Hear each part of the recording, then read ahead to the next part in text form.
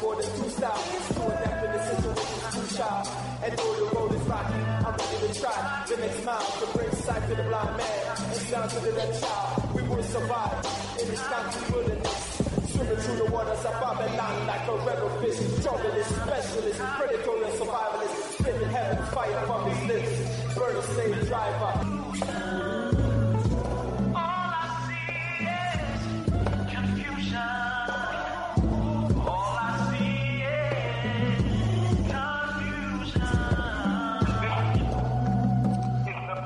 Welcome, listeners, to Time for an Awakening on Black Talk Radio Network, new media for the new millennia. This is a history and current events program from a cultural perspective. We find this program necessary because Hosea 4:6 states, "My people are destroyed for the lack of knowledge." But we as a people will turn this around. Proverbs 4:7 states, "Wisdom is the principal thing, therefore get wisdom. With all thy getting, get an understanding." Again, welcome to the program this evening with your hosts, Bro.Elliott and Brother Richard.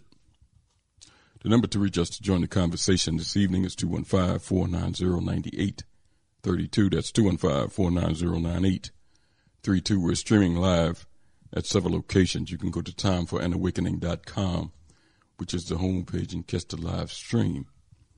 At that location, you can go to www.blacktalkradionetwork.com/Time for an Awakening. Again, that's www.blacktalkradionetwork.com/Time for an Awakening, and catch the live stream there also. We're streaming at bb2me.com/Time for an Awakening. That's ABIBITUMI/Time for an Awakening. They stream out of Ghana and catch the live stream there. Or you can download the TuneIn Radio app to any of your devices. TuneIn is a free app. And in the TuneIn Radio app, type in Time for an Awakening. There you'll see the icon, and you can stream the program live, even into your car if you have the Bluetooth capabilities or the auxiliary connection. Again, that's Time for an Awakening radio program with the live stream on the TuneIn app. Drop us an email at timeforanawakening@gmail.com. Again, that's timeforanawakening@gmail.com. Time for an Awakening also has a fan page on Facebook, and at Facebook search engine, just type in Time for an Awakening radio program. There you'll always see interesting content being posted daily by myself or Brother Richard. And do me a favor before you leave that page, just hit that like button. It's Time for an Awakening radio program with the fan page on Facebook, and Time for an Awakening media is also there. Always full of the latest podcasts of the various programs on Time for an Awakening media, interesting articles that you can read, download at later times, and share with your friends. Also, check out that Time for an Awakening marketplace in our partnership with the BB2Me. Always interesting things in the marketplace all the time. Various African language classes, classes on education, economics, social systems, health, and much, much more being taught by professors on both the continent and in the diaspora. So, again, make that one of your favorites. Put that in your address bar. That's timeforanawakening.com. Timeforanawakening.com will take you straight to Time for an Awakening media. It's 7:07 here in the city of Philadelphia on this Sunday edition of Time for an Awakening. Our guest this evening, activist, organizer, and new Black Panther Party chapter head, Sister Taniqua Simmons, will be joining us this evening to talk about people in Buffalo, New York, what has been going on in the wake of the reopening of the Tops Market a couple of days ago. Let's get an on-the-ground assessment of what has been going on and talk with our special guest tonight, Sister Taniqua Simmons. We'll be right back to get the program started after a brief word from our sponsors. Our distinguished guests, brothers and sisters, our friends and our enemies.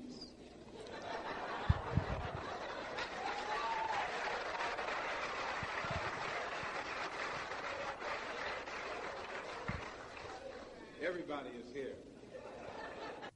You are listening to Time for an Awakening Media, part of the Black Talk Radio Network. For podcasts or live programming, hit them up at timeforanawakening.com.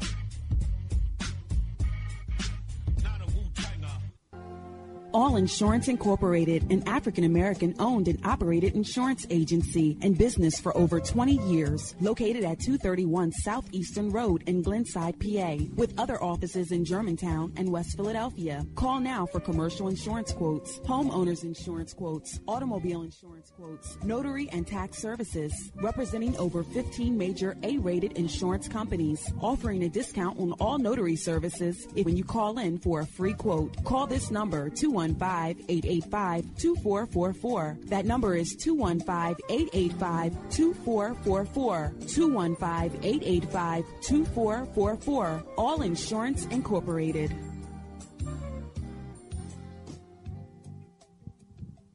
Before your roof becomes unruly, call Dooley. Dooley Brothers, specializing in shingle, rubber roofs, gutters, downspouts, and vinyl sidings. Call for your free estimate today. 215-224-3882. That's 215-224-3882. Dooley Brothers Roofing, the roofing experts you can trust. That number again, 215-224-3882. 215-224-3882. Before your roof becomes unruly, call Dooley.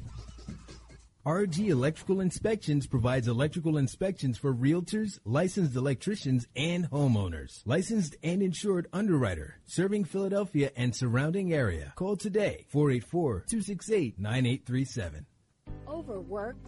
Suffering with an underperforming company, headache customer, staff, or vendors? Or are you a startup who wants to get it right the first time and avoid the costly mistakes? We turned a $24,000 a year odd job handyman service into a 7-figure high-end custom home builder and commercial contractor licensed and operating in 3 states. This is just one transformation created for entrepreneurs like you in various industries around the country. Not what you're used to from accounting and business consulting? Well, welcome to New Business Solutions. If you're ready to go beyond advising, coaching, and training and get implemented results, call 301-244-9072. Let New Business Solutions apply the best comprehensive administrative, accounting, operations, human resources, management, sales, and marketing to help you actualize your vision for yourself and your company. From anywhere nationally, call 301-244-9072. Spelled new as in numerous on your device right now. Book your free consultation at newbusinesssolutions.com. History is a clock that people use to tell their political and cultural time of day. It is also a compass that people use to find themselves on the map of human geography. History tells of people where they have been and what they have been, where they are and what they are. Most important, history tells a people where they still must go, what they still must be. The relationship of history to the people is the same as the relationship of a mother to her child. From antiquity to the present, our people need to develop a new paradigm. It's time for an awakening. With your host, Bro.Elliott. Sundays, 7 p.m., Fridays at 8 p.m. For podcasting or live program scheduling, hit us up at timeforanawakening@gmail.com. Welcome back to Time for an Awakening. It's 7:13 here in the city of Philadelphia. Before we get started with our program this evening, I want to welcome in my co-host, Philadelphia activist and tour guide at the African American Museum here in Philadelphia at 7th Street. Brother Richard is with us. Brother Richard. Yes, sir, Brother Elliott. How are you, sir? Oh, I'm doing fine. It's been a busy morning, but I'm definitely looking forward to, be engaging and get, a good on-the-ground update from Sister Simmons. Richard, this is a kind of a follow-up. Brother Ajabu was on the program about 2 weeks ago, maybe 3, and talked about him being up in the Rochester area, the Buffalo area, and it was a lot of activity going on there and communicating with a lot of the on-the-ground folks there. And he mentioned that Sister Simmons was one of the people that we needed to talk to get an assessment and a heartbeat of what's going on with our people up there in Buffalo. We see that supermarket opened back up a couple of days ago, Richard, and according to published reports, The television reports don't show it, but according to some published reports, a lot of the community didn't want that store to open back up. Let's talk with our guest this evening to find out exactly what's going on in the Buffalo area. Our guest this evening, activist, organizer, and new Black Panther Party chapter president, Sister Taniqua Simmons, is with us. Sister Simmons, are you there? Yeah. Glad to have you with me and Brother Richard on Time for an Awakening. Oh, I'm glad to be here. Sister Simmons, let's before we start talking about the reopening of the Tops Market and what's going on in Buffalo, let's spend a little time talking about you. I've always mentioned when I have activists on here that it's something that really, it's a skill, it's a talent to be able to organize people, and especially in something that is beneficial to the community, beneficial to our people as a whole. It's really a skill and a talent to be able to do that, to have the fortitude to stay the course. Sometimes you get discouraged, but I'm really fascinated when we have activists on, because I really want to kind of get the pulse of what made them become active, and maybe by you telling this story yourself, you can help other people get into motion, because the only way we're going to make things better for our babies and the future generations is if our people become active to change what's going on in these communities and change the mindset of our people. So, Sister Simmons, talk about yourself, because I know you're the president of the New Black Panther Party chapter up there in Buffalo. Just talk about yourself a little bit before we talk about the Black Panther Party and what they're doing up there, the New Black Panther Party, and what's going on with the Tops Market. Talk about yourself being an activist and what got you involved in things in the community.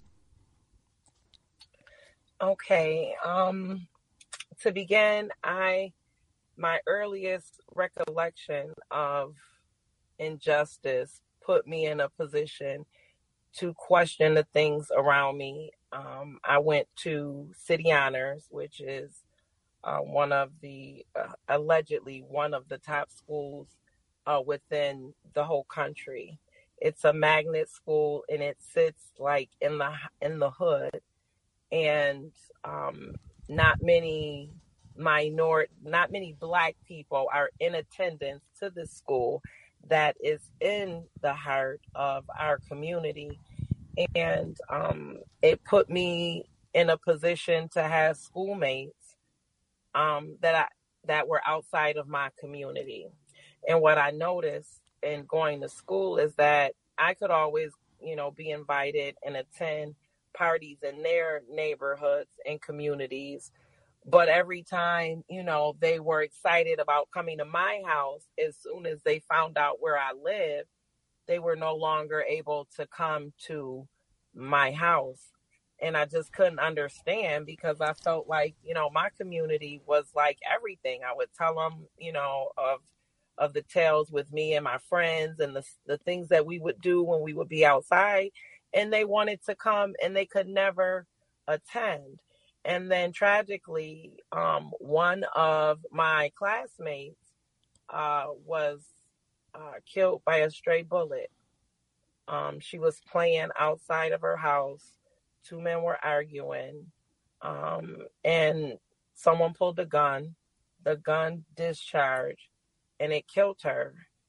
And we went to her funeral as a school, and I didn't sleep for like 3 days. I could not go to sleep. And I really started questioning like everything. And I got really involved. After that occurred, like my neighborhood started really being impacted by drugs and guns. And I just couldn't understand, why I'm learning about government and what what the government's supposed to do. We have these checks and balances, and I'm just not really understanding, what's going on in my community, what makes my community like the ghetto, why we can't get delivery of food from certain restaurants, why we're curtailed to certain areas. Because growing up in the city of Buffalo, there were areas, they talk about sundown towns. They don't talk about sundown neighborhoods. And, I was very aware at a very young age with politics, because I understood the connection between what was happening in my community and politics. But I really didn't have a great understanding, but I was inquisitive enough to want to know, because I wanted to make a difference in my community, because it was my friends and the people in my neighborhood that were all of a sudden, people were getting killed. And it was just very new to me, and I felt very safe in my community. And then at some point, I just didn't understand, how could all of this happen in my community? And nobody really was addressing the issue. So and I'm the type of person that I have to know and have to understand things, because, I really wanted to have an impact on my community, because I love my community. It raised me. You couldn't tell me that I lived in the ghetto. I just didn't understand. And as a result, I just became active, and my family is very active. My aunt was the first Black senator in North Carolina, early empowerment. So it's just something that runs in the family, is in my blood. Sister Simmons, tell me, because you mentioned when we had private conversations that you had ran for council person at one time. Yes. So you were involved in politics to try to change the dynamic in the community. Correct. Before I talk about some of the people involved in the political landscape now in Buffalo, just let our people know, because you mentioned about people talk about sundown towns, but the sundown neighborhoods. Buffalo is highly segregated, similar to a lot of these cities, to be honest. Philadelphia is another one. But talk about the dynamic there in Buffalo, because that animal that came down there and killed our people at that supermarket kind of had that supermarket under surveillance for about a week, according to published reports. Coming down there, mapping out things. According to that manifesto he had pictures, he had drawings of different entrances and the back of the market. He had photographs of the back of the supermarket. So just tell our people the dynamic of Buffalo and exactly what's going on in relation to these communities. Well, what we have in Buffalo is we are at a stage in this gentrification process where we now have active reversal of suburban sprawl. That's kind of where we are. Back in 2003, we brought in the city brought in a Black urban planner, Tim Wanamaker, and they brought him in so that he could push Buffalo forward in a much more organized manner in terms of redevelopment. And within that process, they divided up the city into different groups. And then the smaller groups were to create a plan, and it was to be adopted and drawn into this bigger plan. And that's how, that process was going to go. Unfortunate up from the community was totally rejected in the master plan that was created. That master plan basically and essentially said we are going to strategically reverse suburban sprawl, and we're going to use poverty dollars to do it. So now we are at a point where our community is now more palatable. It is highly sought after. So now we're in the process of being outpriced in our community. And since our community is for sale, we have these daily slow roll community activities, if you will, which are bringing people in the community, which before we would be on high alert in terms of, who's coming into happen 30 years ago. So now that we are under gentrification and in the community, we have a lot of strangers in our communities that we don't know, and we are openly embracing people into our community that ultimately don't have our best interests at heart. So he was able to come in and fit in, even in his odd behaviors, because, we are under the social programming of diversity, and, we're all one Buffalo, and, as if the Black people somehow separated themselves from the community and told people where they could live and such. So that's where this individual was able to, kind of be welcomed and embraced and get the intel that he needed.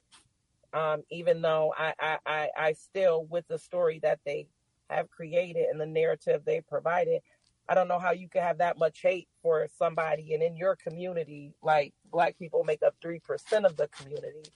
But as I digress, he was able to just come here and basically be amongst the people, gain the intel, and come back and, execute his plan with little resistance.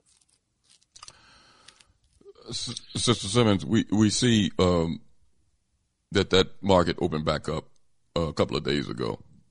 And let me just say this, because I want your opinion and feelings on it, because you're there in Buffalo. That incident that happened down there in Uvalde, the parents of those children said that they wanted that school demolished because they didn't want their children, teachers or anything, going back into that school after that incident happened. I had mentioned on the program that I didn't think that our people in Buffalo should even go in that store. That store should be torn down. But we see that the store is opened back up, and according to published reports, a lot of the community is objecting to it. Talk about it. You're there, Sister Simmons. Talk about the reopening of that store and how the community feels in relation to it. Well, you have a certain section of a certain portion of the community that feels that it should be torn down. And then you have a portion of the community that needs this particular grocery store. And I can say that this is a store that I went to every day. And since it's been closed, I never really thought about it not being able to go there until I wasn't able to go there. And then I really started feeling upset about the position that they put the community in to begin with. Okay. Because this is the only grocery store that we have in this community. And to be quite honest with you, most of us don't even like the store. Like, I have very little respect for the store because it was a crumb that was given to the community in response to all of the other grocery stores being closed and that being the only option available. As it pertains to a grocery store, I will put it in the context of a large corner store, because there was a lack of availability with items that you would see in the other stores. It was smaller than the other stores. The quality of the food, the produce, the meat, everything across the board was low quality in this store.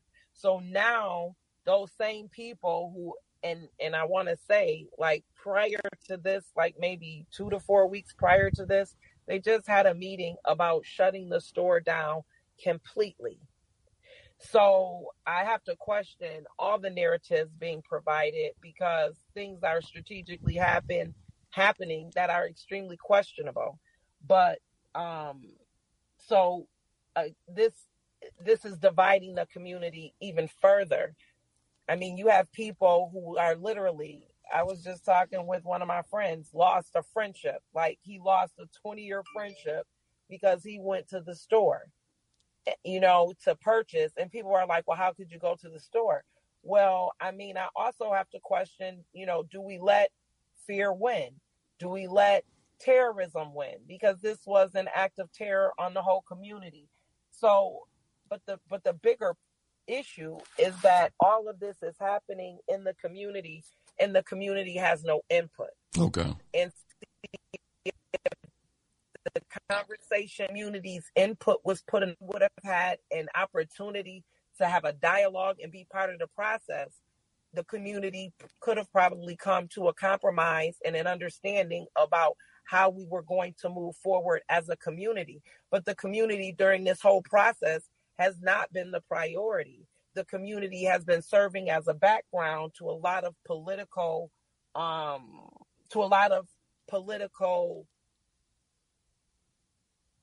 platforms. A lot of people are using this as a backdrop to motivate certain things that are not in the best interest of the community, and they're using it. They're using the fear to draw and herd support for the things that they need to do so that they can achieve their bigger agenda, which the community doesn't understand. So it's ripping further at the threads of a very tethered fabric. Like, everything that is happening in the community in regards to how this was handled, the response, all of it is a point of division within the community, because again, nobody is speaking to the community. Everybody's coming to the community with the media entail, with an agenda. It has, and it will never be about the people who lost their lives, because that's not what this was about. And I mean, initially I could subscribe to the narrative, but after everything I've seen, there's just more to this story that we will never know. We'll never get the truth. The media and the narrative that is being given is just totally falsified and whitewashed. Wow. Sister Simmons, before I pass the mic to Brother Richard, let me ask you, because you just mentioned that there's certain things about this that the community will never know. Two things that came out in the media but almost disappeared as fast as it was released. And they talked about it in the print media. I didn't see it in the visual, the television media. This guy that went in there and massacred our people, at first they said, including the president in a address, and I heard that with my own ears, said that this guy was a lone wolf. But we see through published reports that he was not a lone wolf, that it was maybe over 25 people that was on the social media line that was watching the live stream of what he did, that was part of his organization. In his manifesto, he talks about the organization that he was involved in and people involved in it, Sandman and others. And also, it came out in the published report that retired agent or agents was involved in this group with him. And it has disappeared out of the media. In fact, almost a week after that happened, then the Uvalde situation happened that took Buffalo basically off the front pages. Talk about it from the community standpoint. Has that mayor up there or the Attorney General of New York, Letitia James, have they addressed this conspiracy against the community, the people involved, and these retired agent or agents that was involved with this guy. Has any conversation happened in relation to that? No, there's been no real discussion of anything. And when I say I walk to Tops, this is how close that I live to the location, and to get any information, like you had to literally go read the newspaper or watch the news. There was no addressing anything. I mean, they've never really addressed with us in terms of this investigation. How is an 18-year-old a lone wolf? Like this, he's doing all of this driving. Who's paying for the gas? Who paid for the bullets? 18. I know I have children that are of in different generations, and I know that my teenagers, when money is required, it's hard for them to move because he didn't have a job. So the narratives that have been provided, there's enough to question everything that they've put forward. But we're not even in a position to do that because every day there's something free being given, Oh, Sister Simmons, say that again because you broke up slightly. Say that again, that last part. I said every day there's something new being given. There's like giveaways. Every day they're giving like furniture, they're giving away food, they're giving away this, that. So the community is more distracted. The things that they're questioning are what are they giving today? Where do I got to go to get this? How do I apply for that? As opposed to being in a position to question the narrative that we've been given. Because what I don't understand is, they push the multiculturalism in the community that was impacted. Like, we didn't send somebody there. They sent somebody here. So why aren't they doing all of the multicultural activities in Conklin, New York? Like, they shut down, they disrupted an entire community for two. And we are the impacted. And if this is about stopping, these terrorist organizations and this homegrown terror, how far are we going to get if every time we have this situation, we are just giving the impacted community a bunch of free things? We're not even addressing where he came from. His parents, you can't, as an 18-year-old, I find it that his parents knew absolutely nothing. And I also find it very convenient that his parents work for the state. And I find it very convenient that there were all of these agents on a live stream. And we see the impact that, in terms of controls in social media, because they use it often to squash the voice of Black people. So we know when they don't want, things to transpire, we know that they crush it. But when it comes to this homegrown terrorism that can always kind of be traced back to the government, they can't seem to stop that or address that, or they're using that as a backdrop to further encroach on, to create these laws that they only seem to selectively utilize against, the resistance to any of their government agendas. Sister Simmons, you said this guy's parents work for the state? Yes. Yes, they work for the state, New York State. Richard. And they sent protection to his parents' house. I'm like, aren't they suspects? He's 18 years old. Richard. He lived in their house. How do you send the police there to protect them when they should be the focus of the investigation?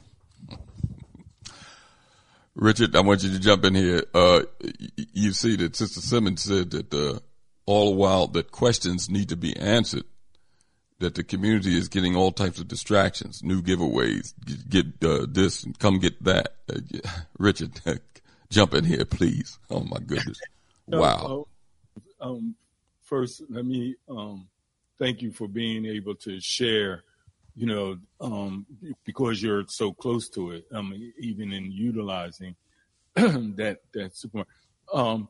I don't know if this is inappropriate, but that day, were you anywhere close to the supermarket when this here terrorist act occurred, Sister Simmons?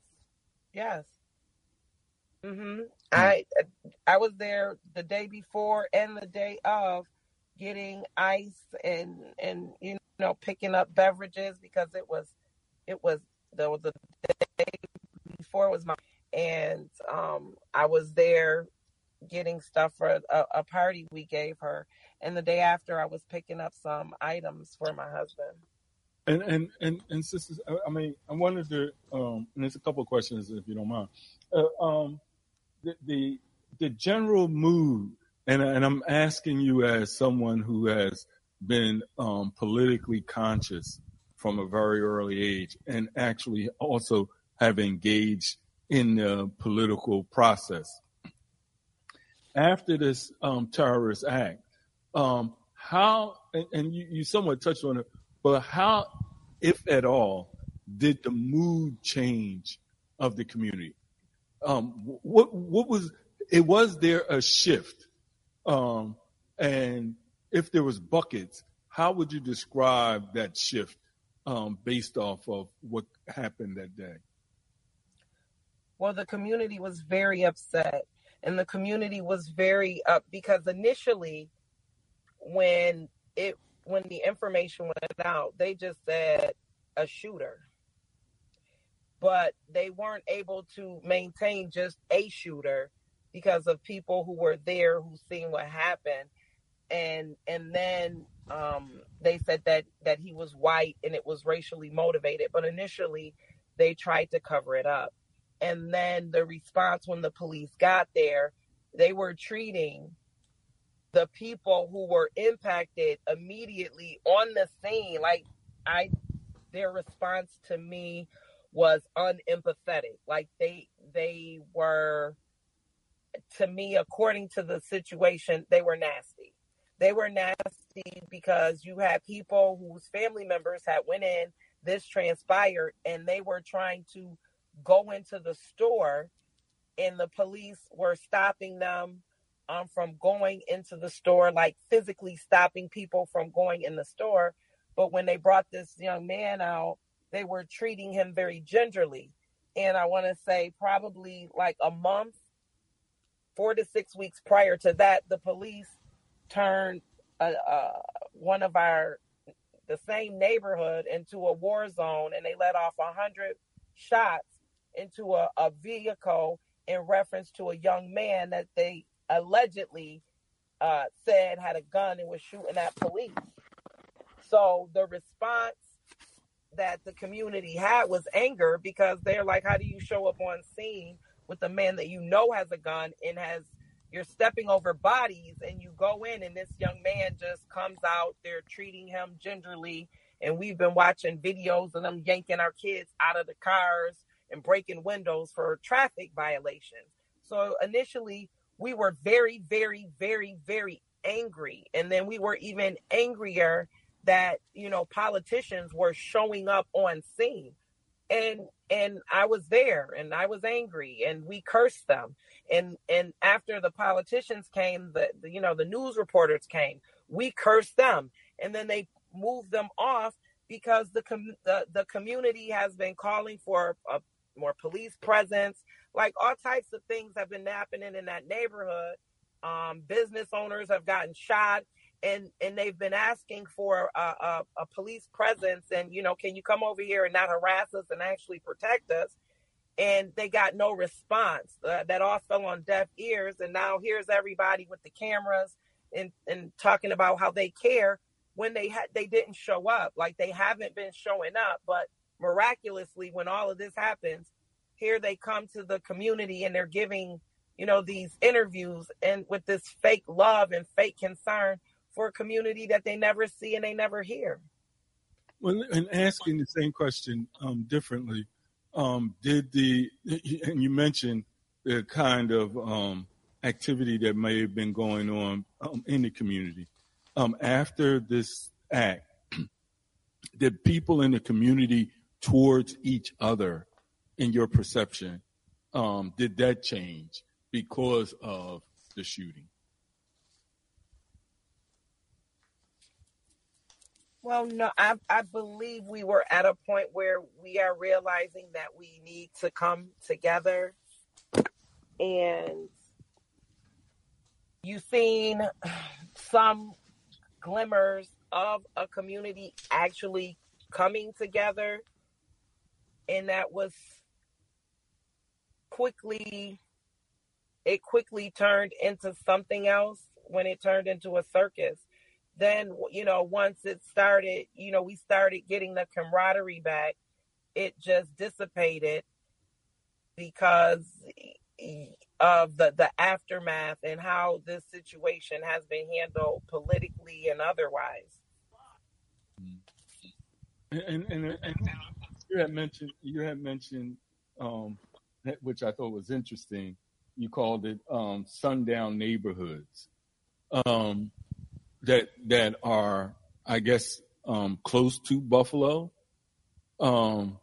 Have you or others identified how did those neighborhoods respond to this terrorist act? Was it ever any reporting whether people? You've already it seems you mentioned about the police, which I would take it. I have to ask you the question: is the police primarily white or black in Buffalo? Not that matters, but would be interesting. But was there any response that the people in the community that you're from recognize from what they already know as these sundown neighborhoods as it relates to this terrorist who did this act, this heinous act in the community? Well, I can tell you that there was a rally in one of the suburbs for the young man, and they wanted people to honk in support of the young man, and many people were blowing their horns. Wow. But that was never talked about in the news.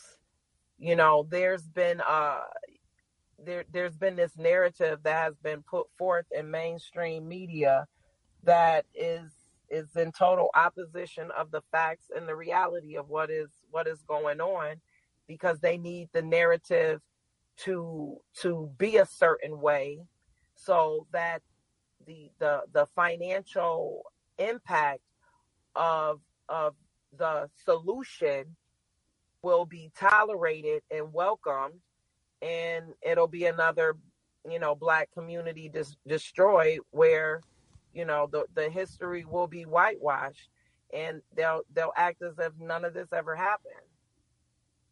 And you mentioned a number that was interesting. Are you saying that there 3% of the of black people, there's only 3% of the black people in the city of Buffalo? Is that? No, that was in Conklin, New York, where okay. he came from. Oh, in Conklin. Okay, I got you. Right. So I'm like, how do you draw this hate for black folks? Like, you don't even deal with them. Like, white folks only have to deal with us when they choose to, because they can live in communities that we aren't allowed to live in, that they won't write mortgages for, that nobody wants them there, and that they will make sure that they run you out of. And this is where he came from. But you're bringing all the multicultural, we are one. You're bringing that here. You would think that that a town, a community that could birth and grow that type of hatred, that I would drive 2 hours, 3 hours to come and do surveillance, drive another 3 hours back home, and then get in my car and come back another 3 hours after that and kill people I don't know. They've done nothing to me. These ain't even the black people that I don't like, if I don't like black people. So, there's just too much to question.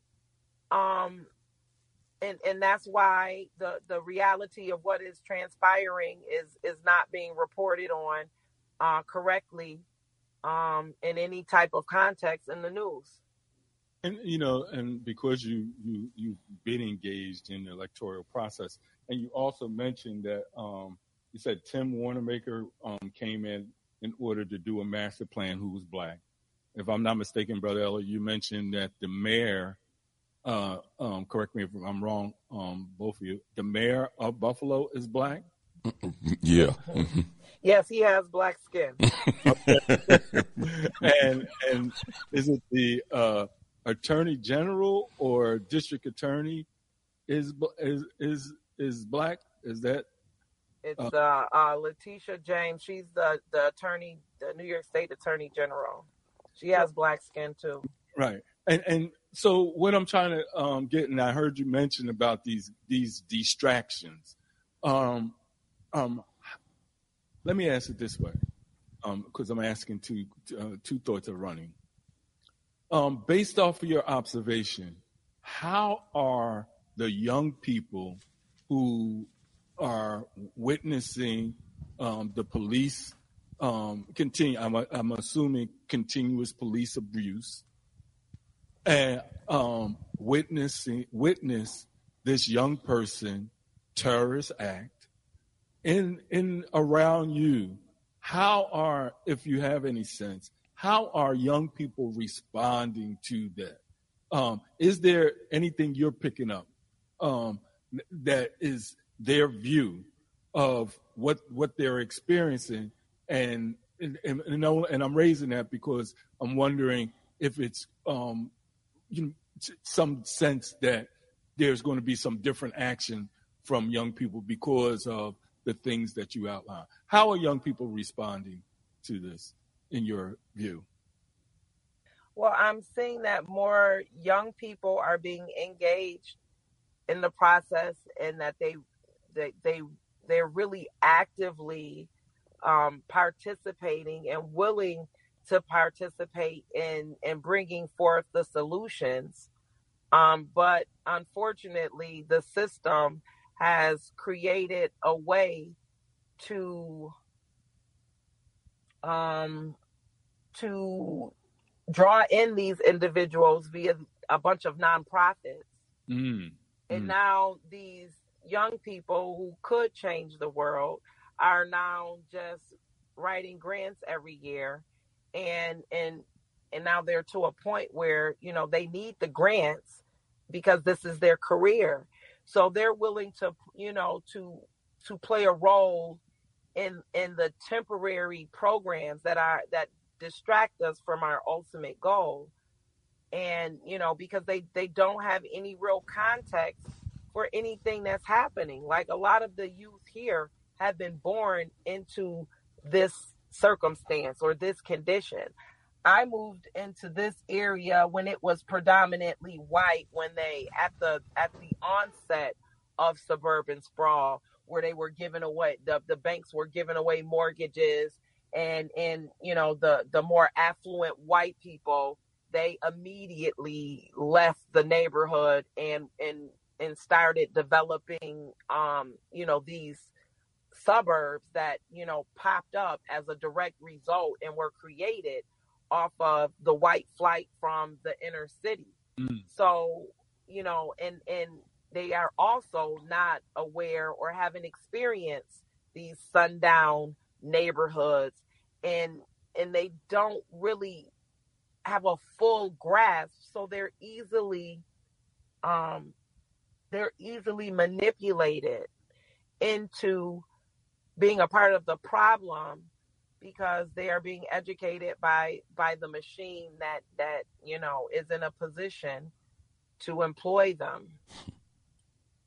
And my last question, if you don't mind, Elliott and Sister Simmons, as a organizer and now engaged in the new Black Panther Party, what do you see as the all the things that you described being true, from an organizer perspective, the glimmer of opportunity that exists in order to deal with, to override, to whatever degree, the distractions and the false illusions and that that is being presented. You as an organizer and probably engaged with other organizers, what do y'all see that this moment brings?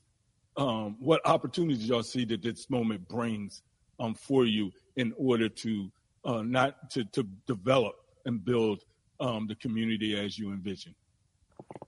Well, this opportunity was the what has come out of this is we've had the opportunity to see the illusion of inclusion. We have the opportunity to see that a lot of the responsibilities that we need to take on ourselves as a people, as a community, and as a race, is that it's our responsibility to protect and defend ourselves, which is why, we engaged the new Black Panther Party, and they came here to establish a Buffalo chapter. And you can't defend yourself if you are ignorant. And so not only do we, in terms of defending ourselves, do we have to bear arms, we have also have to arm ourselves with knowledge to understand who the enemy is. Because in a war, the government tells you who the enemy is. In a revolution, you figure out who it is yourself. So this is an opportunity for the world to see that, the injustices that we thought, only happened back in the days that we can only seem to reference in movies. Like, we can recognize it in a movie when it's some shenanigans going on, but when it's happening in front of us in real life, we can't quite seem to make the connection because of the perspective and the lenses that we've been handed by this system and by its partners and affiliates.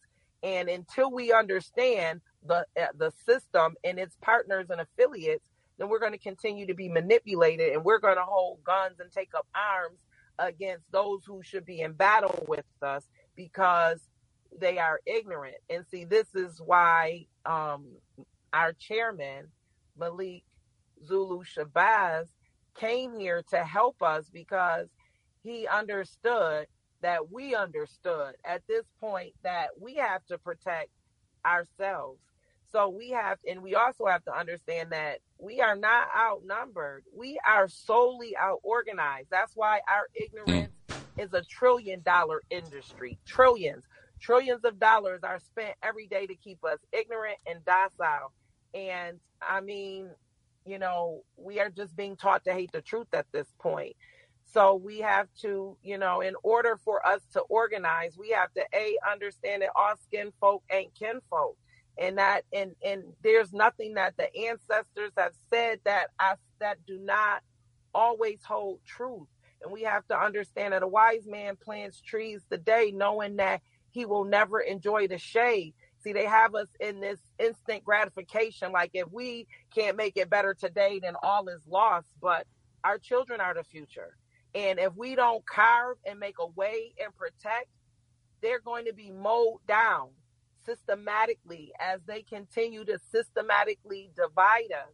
And the only thing that has us divided is our ignorance, because there are so many people who believe in this government and believe in the protection of this system. And the illusion of inclusion is a very powerful tool, just like this poverty. So we have to, we have to do as the Haitians did. I mean, they had a successful revolution because they dealt with the sympathizers. We could not, our greatest enemy is these black skin folk. And see, until we understand that, we're going to clap for every black face that's in a high place, but we have to understand that the system does not endorse those who oppose it. So if these people were opposing the system, the government wouldn't be opposing them and saying, look, we have the first black this and the first black that. And see, the only way through all of this, the best way to unity is through education. And we have to educate ourselves. The revolution will not be televised. It won't be funded. And they're not going to send people to tell us how to do it. Those are the things that we have to do ourselves. And hopefully the greatest thing that will come out of everything that has happened is that people will get a better understanding in terms of who is with us and who is against us. And hopefully people will get out and start seeking knowledge, because they should start questioning all of the things that are being put in front of them. Richard. Yes. You know, the line we say in the beginning of the program, our people are destroyed for the lack of knowledge. What Sister Simmons just spent the last 8 minutes saying, we couldn't have said it any better. We're going to take a brief break, and when we come back, you can join the discussion too by dialing 215-490-9832 with a question or comment for our guest. Our guest this evening, activist, organizer, new Black Panther Party chapter head, Sister Taniqua Simmons, is on talking about Buffalo and everything around dealing with Buffalo and our communities nationwide. We'll be right back.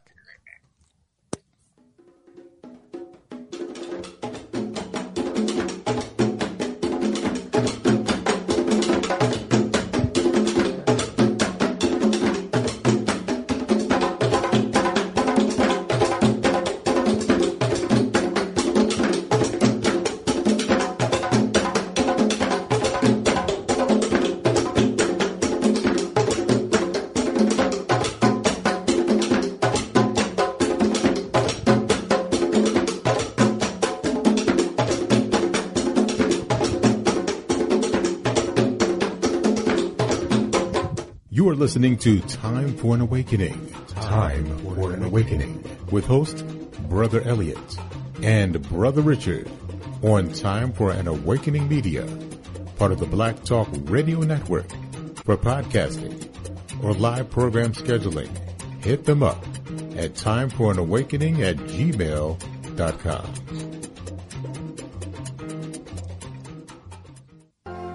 All Insurance Incorporated, an African-American owned and operated insurance agency in business for over 20 years, located at 231 Southeastern Road in Glenside, PA, with other offices in Germantown and West Philadelphia. Call now for commercial insurance quotes, homeowners insurance quotes, automobile insurance quotes, notary and tax services, representing over 15 major A-rated insurance companies, offering a discount on all notary services when you call in for a free quote. Call this number, 215-885-2444.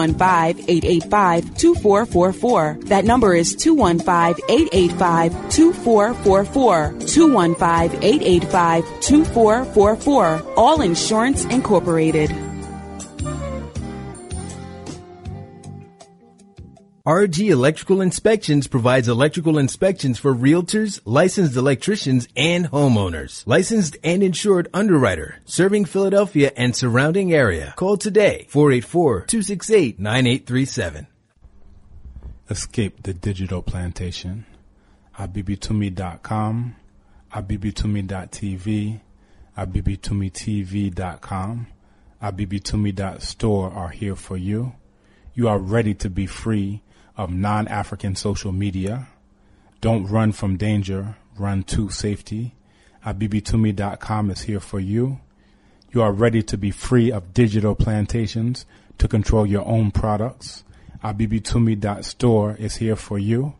ABIBITUMI, Black Power, ABIBITUMI. The only word you need to know to join your global Kometiu Black family, to join your interconnected Kometiu Black communities. Escape the digital plantation now. abibitumi.com, abibitumi.tv, abibitumitv.com, abibitumi.store. We are here for you. Escape the digital plantation.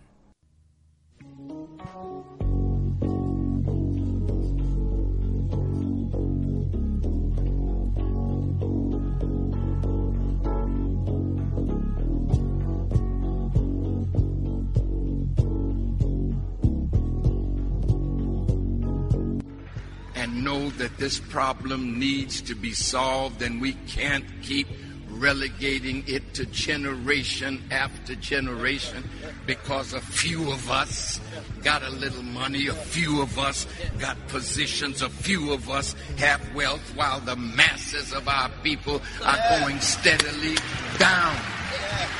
No one man can rise above the condition of his people.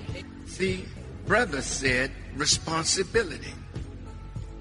Is it that we should let them take responsibility to do for us, or should we pool the knowledge that's at the table, the power that's in our community, the wealth that's in our community to change the harsh reality of black life in America? We have to do the job of fulfilling the black agenda. Thank you.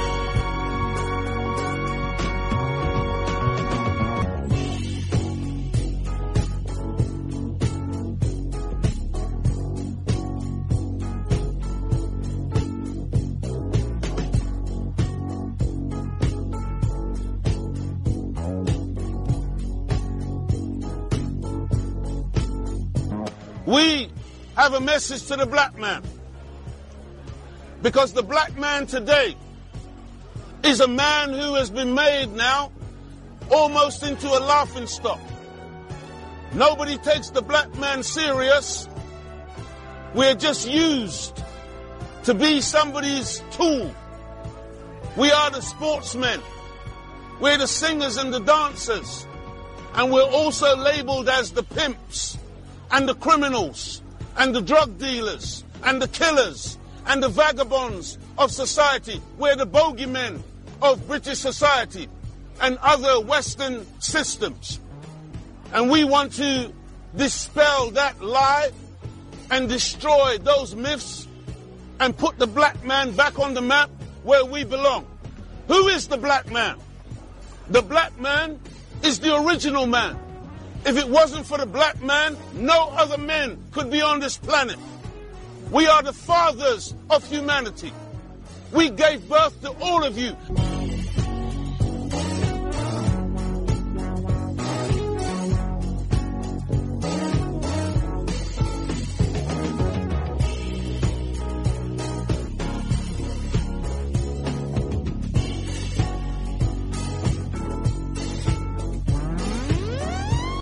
We are the watchmen on the wall.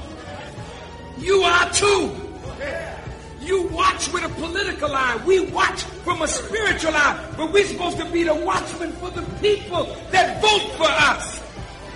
The sad thing is the people vote, but they don't give you the money to run your campaigns. So here come big business. How are you? How are you, Judge? How are you, Alderman? How are you, Congressman? How are you? How are you, Reverend? Well, what can I do for you today, Reverend? You can't do nothing for me. See, that's what we got to be careful of. We got to be careful of who we bow down to. But see, when you get in your congregation and you talk this Jesus, this powerful Jesus that's sitting at the right hand of the Father with all power in his hand, then you go with your hat in your hand to the governor, to the mayor, to the president, begging for some crumbs. You have sold your God cheap. And you make the white man downtown disrespect all of us. Yeah.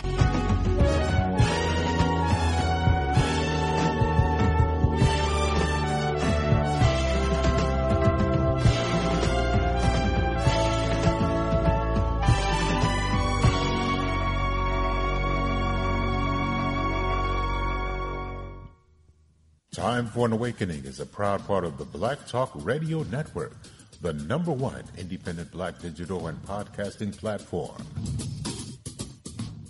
Welcome back to Time for an Awakening. It's 8:07 here in the city of Philadelphia on this Sunday edition of Time for an Awakening. Our guest this evening, activist, organizer, new Black Panther Party Buffalo chapter chair, Sister Taniqua Simmons, is with us talking about Buffalo after the reopening of the Tops Market, where 11 of our people were gunned down by this 18-year-old white animal. And we're talking about what has happened prior to, what has happened presently, and some of the things that's going to be happening in the future. Let's go to the phones here and take a couple of these calls. Let's go to 267. 267. 267. Are you there? Yes, Elliott. Yes. Elliott. Richard. Can you hear me? Yes. I'm just listening. Good information, good guess. I listen to you and Richard. I'm all ears.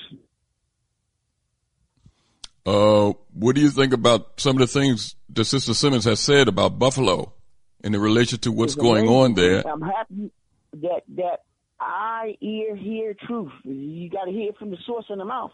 I'm amazed, but I'm not surprised. But I'm a listen. Thanks for your contribution, brother.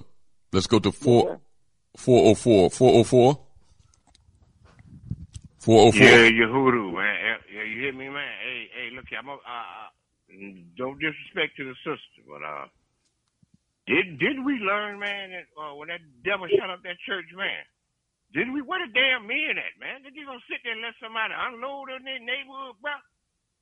Okay, I'm sick of this, man. They did the same thing in Tennessee a couple of years ago, but my cousin James Salt Jr.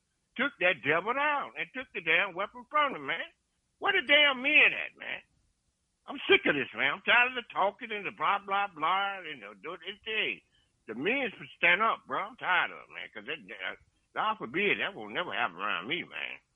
I'm just sick of the talking, man. I'm about to start cussing, man. Where the damn men at, man? Okay, I was in Buffalo in 2016, man. And trying to get in the county. But they treated me good in Buffalo because I had got lost and I had to go to the bus station. Brother showed me where the bus station was at, right by the liquor store. That was in the summertime. Ain't nowhere in the hell I'd be up there in the winter. But anyway, I love Buffalo, man. But every time we at war, y'all. Time for the bullshit to stop. Ain't no take the needle off the record and the talking. Ain't no buck dancing no more, man. It's time for the cooning and the clowning to cut the BS out. We at war. We prisoners of war, man. You a damn soldier or you just a damn talking. Okay, it's time for the soldiers to step up, man. Okay, we prisoners of war. It's time to take the needle off the record, cut the BS. Ain't no laughing and joking, nothing to talk about, bro. Okay, because I'm sick of this, man. It's up to the men. Don't call 911. Do 911. In my neighborhood, they know not to try that BS around me. Keep your dogs out my yard, bro. Okay? Because I don't play it, man. I done told them, keep their dogs out my yard, no barking, none of that crap, man. Okay? I'm the police in my neighborhood, man. I don't know what y'all doing, man. But right here in Norfolk, Georgia, I'm the goddamn law. I'm going to be quiet, man. It's just time for the men to stand up. You can stand up or go lay down somewhere, man. Peace out, man. Well, but wait a minute. Before you go, let me mention this to you, and Sister Simmons might chime in on this one. You heard Sister Simmons, and we've talked about it on this program several times, about the apathy and the ignorance of what's going on in our communities, the lack of information. See, that hurts our people because then they don't really know what they're dealing with. And the people that they see as friends have been working against them. And they don't understand it. And they don't understand it. So it takes organization. When you see Sister Simmons out there, a married woman with family, and she's out there trying to organize people, it takes organization. I understand that you said that you're not going to let somebody, come into your area, you as an individual. But it takes organization to defeat what these people are doing. And to defeat these people, it's going to take organization. Just like Sister Simmons just said. She said we're not outnumbered. We're out-organized. Sister Simmons, do you want to say something to our caller? Well, I would like to say that we do have to be organized, and we do need to maintain that mindset. But that's where the war on drugs and poverty played a role. The black men are either incarcerated, and once they take away our rights, they don't want to restore them, but they want to continue to tax us. So, and this is why they crucify the black man. And so there are a lot of things at play, but if we are able to organize, we are in a position to address all of those barriers that prevent us from doing the things that we need to do to get where we need to go. This is why if we are in cities and we don't have a new Black Panther Party or a black militia organization that, then we need to establish those. We need to go against the narrative that, in the black community, they blame the gun. They always blame the gun until it's the police officer holding the gun. They have us scared to possess guns. They have us turning in our guns. We are the only community that this government is actively trying to disarm, and actively they create barriers to us exercising our Second Amendment rights, because all of these laws that they are creating for gun safety, all they do is make it more difficult for black people to legally bear arms. So we have to address it, and it all goes back to politics. So we have to be a militia, and we have to be prepared to put boots on the ground, and we have to be prepared to battle for our people's minds. I agree with what you're saying, but hey, sometimes you got to do what you got to do. Whether you illegally or illegally, you get you something in your house, man. Best thing to do, don't even have no registered shit. Don't come, because they're going to go after the ones that got the registration. You better know how to roll. Incognito, man. Okay, organization start with one. I leave it like that, man. You roll with the people you got, man. The ones with you, they with you. The ones ain't, God bless them, in the funeral home gonna dress them, man. All right, but hey, damn the law. They law against us, man. Damn, you got to know how to. Anyway, I'm a street Negro. I got a PhD in street sidewalk university, man. Damn they laws, man. You got to do what you got. The law is self-preservation. You got a right to defend yourself, man. You can take somebody down with an ink pen, a key, or whatever you got, man. That's the point. I'm not nobody. They just start putting out. Even Philadelphia, man. Where the hell all them people, the men sat there and watched them children jump on that man like that, man? What the hell? I know some grown men was out there looking, man. What the hell? This stuff crazy, man. It's like everybody's scared, man. A scared nigga get you killed. I don't want to be organized with no scared nigga, man. I'm going to be quiet, Ellie. I'll get tired of talking, man. Thanks for your contribution. Let y'all talk, man. Right. I'm at war. Thanks for your contribution. Right. Let's go to 267. 267. 267, are you there?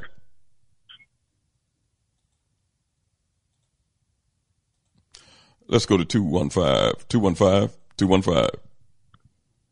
Good evening, Brother Elliott. How are you, sir? Good evening, brother. I'm doing fine, Brother Elliott. Good evening, Brother Richard. And good evening, Sister Simmons. How you doing tonight? I'm doing well. How are you? I'm doing fine. All praises be to Allah. Sister Simmons, let me say first, it's an honor, and I mean it from my heart. It's an honor talking to you. As Brother Elliott and Brother Richard know, I have family in Buffalo. A lot of our family. My sister lives in Buffalo. And my family been there since the 1950s when they came from North Carolina on my mother's side. Some came to some came to Buffalo, some went to New York City, some went to Philadelphia, and all parts in between.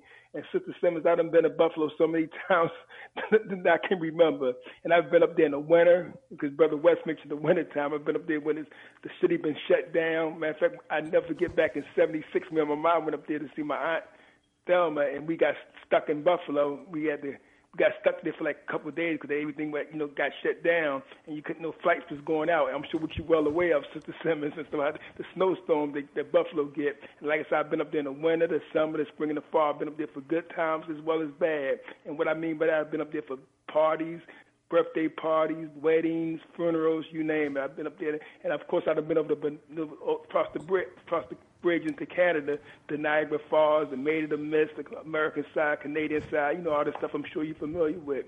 And like Brother West, I do love Buffalo. Whenever I go up there, I'm always treated nice by my family and my family friends up there. I love the city of Buffalo. And ironically, Sister Simmons, I was telling Brother Ellen Richard on one of the shows back when this tragic happened, when this white devil did what he did. My sister had went in that Tops Market early that morning and stuff. It's normally she goes in there around that time, but for whatever reason, I guess fate, call it fate, whatever you want to call it, she didn't go in there that particular to that. She went there early that morning as opposed to in the afternoon when this tragedy happened, because she could have very well been one of the victims and stuff, you know. And my heart definitely goes out to the victims of that suffered at the hands of this white demon and stuff that did what he did. But you know, Sister Simmons, when Brother Richard asked you, cause I kind of chuckled to myself. You know, it wasn't funny, but I had to chuckle because you was right. When Brother Richard asked you the color of the mayor and the attorney general, you said they had black skin. And you're absolutely right. That's all they have is black skin. You know, you talking about two Negroes. If ever was two handkerchief-head Negroes that don't give a damn about black people, it's Byron Brown and Letitia James. And like with Byron Brown, as my sister told me over the years, most black folks in Buffalo, they detest that Negro.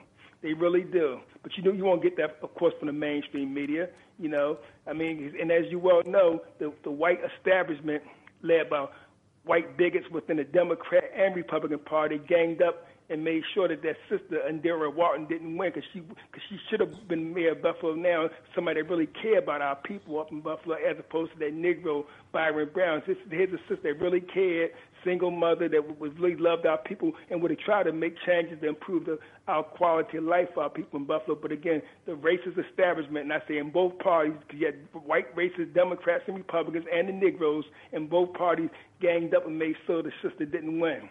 You know, but again, with people like you, Sister Simmons, and I admire you because here you have a family. You could just sit back in the cuts if you wanted to, and just live for your family. But you got a calling. God put in your heart, Sister Simmons, a calling to look out for our people. So you know you have a husband and a family that you love, but you're looking at the big picture. You want to make sure that all of our people, you know, can live a good life, and that's why you joined the new Black Panther Buffalo chapter to try to make a difference. And I admire you for that, Sister Simmons. I really do. Thank you. Yeah, and I just encourage you, Sister Simmons, in close, to keep doing what you're doing, because like Brother Elliott said, once our people get the right information, we'll move forward and we'll continue to weed out the Negroes among us that's traitors to our people, and whether it be black Democrats or black Republicans or whomever, and work towards, you know, and get, you know, improving the quality of life for our people. And they got black folks in Buffalo, like my sister was telling me the other day, they got them in a quandary because this Negro mayor didn't have the decency to make sure that black folks, unlike the white parts of Buffalo, where you got supermarkets all over the place, black folks are stuck with this one market, and like you said, it's not a high quality market. My sister said that for years, not a high, because a lot of times my sister, she has a car, so she drives over into the white areas where you got better markets at. But see, unfortunately, like you say, Sister Simmons, everybody don't have a car, and nobody wants to be lugging a whole bunch of groceries on no bus all the time. You know, that can be tedious. You know what I mean? So the fact that Buffalo has a food desert, and like you said, the quality of the food and the meats there is not like it is in some of the other markets on the white side, and we had that here in Philadelphia, Sister. We have a market called Cousins, and it's equivalent to Tops and stuff. Low quality market, you know what I mean? So I mean, you know, so our people got a lot of work to do up there in Buffalo as well as in Philadelphia to move our people forward, so our people can, you know, our children can go to better schools. We don't have, like here in Philadelphia, we got lead in the water, you know, all that kind of stuff. Roaches infested. Don't have decent water for our children to drink. I mean, just all kinds of bad stuff that our children have to deal with here in Philadelphia at these schools. We got all these Negroes in so-called power positions in city council and mayor and all that kind of, yet our people still catching hell. Black police commissioner, these white devil cops still shooting our people down. So Buffalo is no different than Philadelphia, Sister Simmons. We got to roll up our sleeves, like you say. We got to get to work and do what we have to do to move our people forward, because we in a war, like Brother West said. We in a war, man. There's no question about that. But Sister Simmons, I think may Allah bless you, sister, and you keep doing what you're doing and make you safe and make you and our people in Buffalo successful. Keep doing what you're doing, because you're not in this battle by yourself, Sister Simmons. You got people out here, you know, fighting out here with you and spared and stuff here in Philadelphia. Send my love up there to y'all in Buffalo and stuff. And my sister, she always keep me posted and stuff. And like I said, I got a whole bunch of cousins, uncles, aunts, you know, nieces, nephews that live in Buffalo. And like I said, I love this city. I done been in so many times. Like I said, Sister Simmons, I can't even remember, but I love this city. I really do. Thank you, Sister Simmons, for what you do. Thank you for your support. You're welcome. Brother Elliott, put me on mute now. Listen to the rest of the show. All right, I got you. Let's go to 602. 602, are you there? Yes, Brother Elliott. Good evening. Good evening, Richard, and good evening to your guest, Simon. Brother Marcus. How are you, sir? I'm all right. Calling from Memphis. It's the same condition here in Memphis. Same prevailing condition. I just want to leave this point with the sister, with and it says by Marcus Garvey, it says, the Negro slept 1,000 years. The Negro slept 1,000 years while the white man moved along. And so he shed his bitter tears as white men sing their song. Another day has just begun for black and white. A new day has just begun for black and white alike. The white man greets his with his gun. Will Negroes ever strike? I will just mute my phone and continue listening. Thank you. Thank you for your contribution, brother. Let's go. Caller. Caller, are you there? Yes. Yeah, how you doing? Hey, can I speak to the young lady for a minute? Let me ask you a question. As somebody who's been caught with a gun, so-called illegal. First of all, how can a gun be illegal? I had no paperwork to it. It was, they tried to blame me for a shooting or something also behind that. I told them I don't know who gun that is, and I ain't got nothing to do with the shooting. But yeah, Friday I was locked up for jaywalking.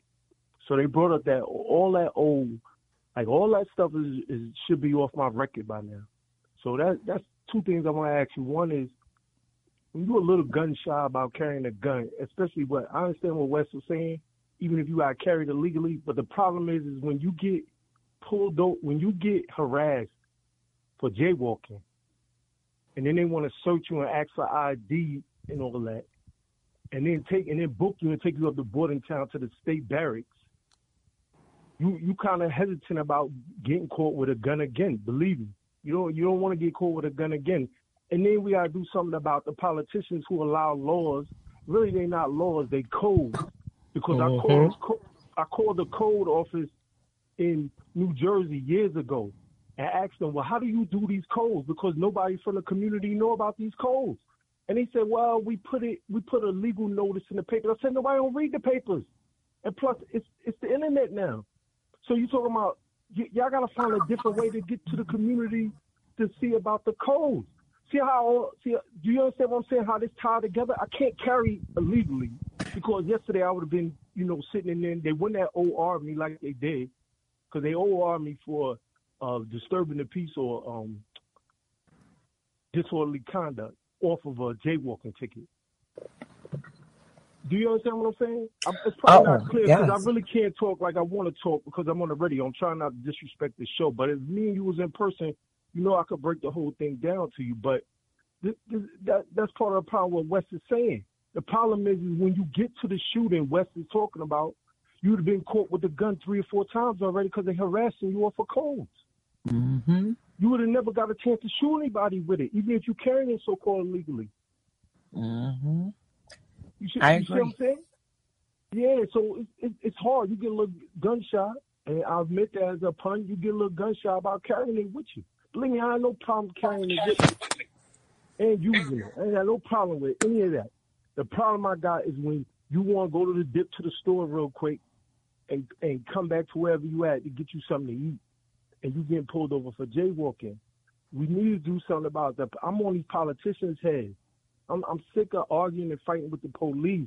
It's these politicians that won't step up and do anything, and they expect me to vote. They already started the campaign on the Hughes, because you can't say nothing about Kathy Hughes, but all her stations already started the Democratic campaign to vote for the Democrats, because if you don't, the boogeyman of Trump will be back in office. I don't care about that, because the politicians say, y'all been voting 60 years, and as you see, I could get locked up for jaywalking. So y'all been voting for 60 years.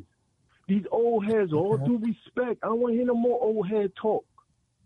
I want to hear no more old head talk.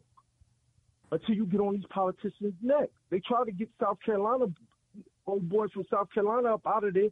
The people didn't support it. Why? Because all the old people voted for him to get back in there.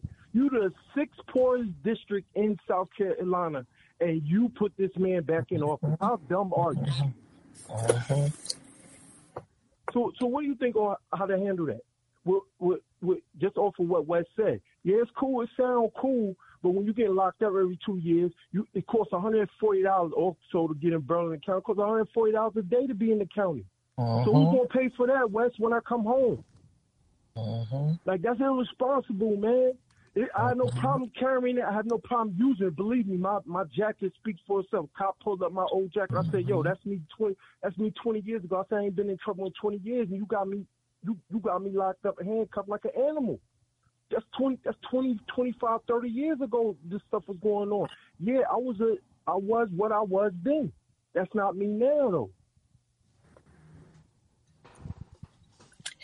Well, see, our biggest problem is that we don't understand the system that we integrated into, and our ability to understand the system that we were integrated into is seriously compromised by the psychological warfare that we have to endure. And we don't understand that, we think of politics in terms of elections. If it's not an election year, we think that, we as a Black community, we don't even discuss politics, because that's one of the rules. They tell you shouldn't discuss politics and religion, but those are the two things that have the greatest impact and influence in our community. And they tell us to not discuss it, because if we discussed it, then we'd understand. And if we understood what was happening to us, we'd have better discussions, and we'd be moved in a better direction. See, when they took this country, they colonized this country because they had the gun. So that is why it is paramount that this government keeps guns out of the Black man's hands, because he is the defender of the Black community, the Black race, the Black family, everything Black. So we have to understand that. And then we have to understand that although we have a two-party system, it's really one party. It's only divided in terms of who's gonna steer the ship, but they're on the same ship, going in the same direction. So we hand down religion and we hand down political affiliation like it's a family heirloom. I'm a Democrat because my mother was a Democrat, because her mother was a Democrat, because her mother's mother was a Democrat. And we feel uncomfortable when we encounter new information.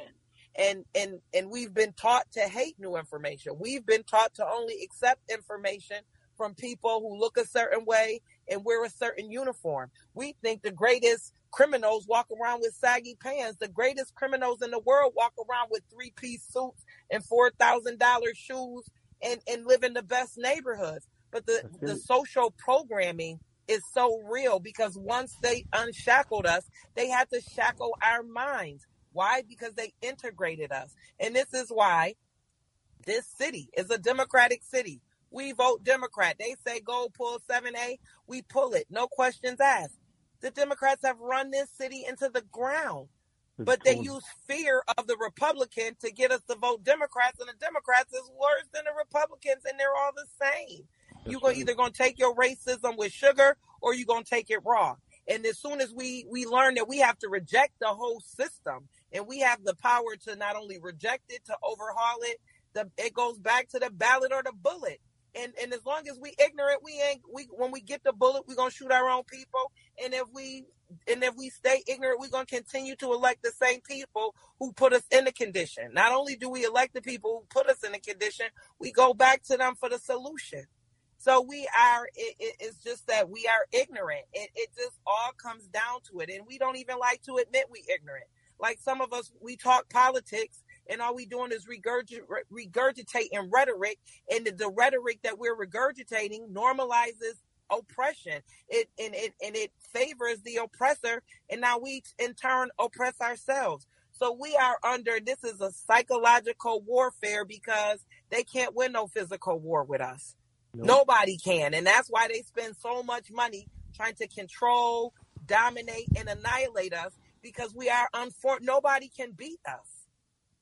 And that's what it's all about. And we did, and you know, we're in post-racial America.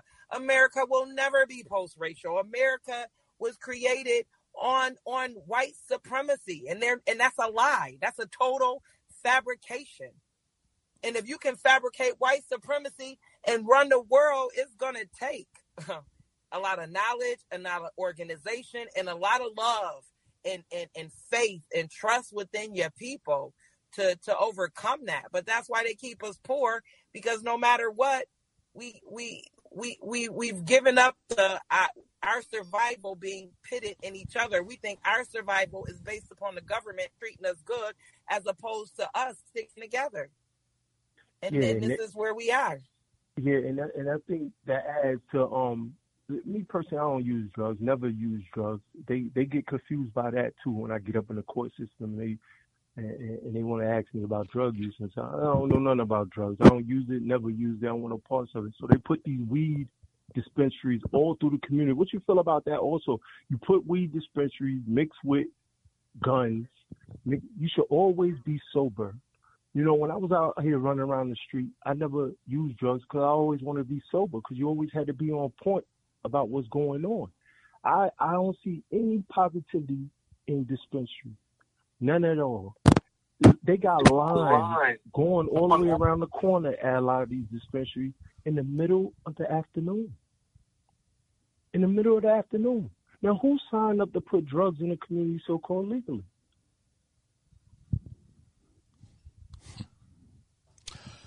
Brother, well, thanks for your contribution.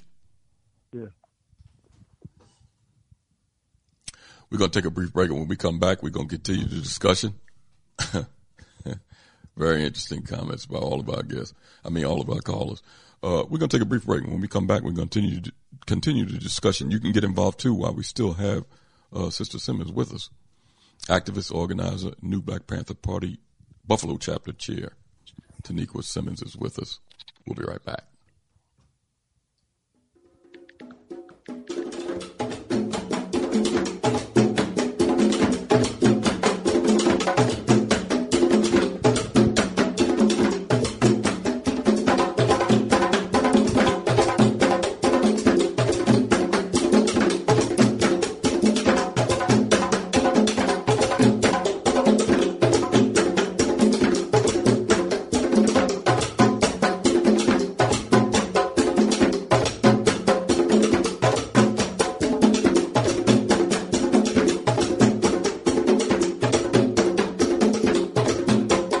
You are listening to Time for an Awakening. Time for an Awakening with host Bro.Elliott and Brother Richard on Time for an Awakening Media, part of the Black Talk Radio Network.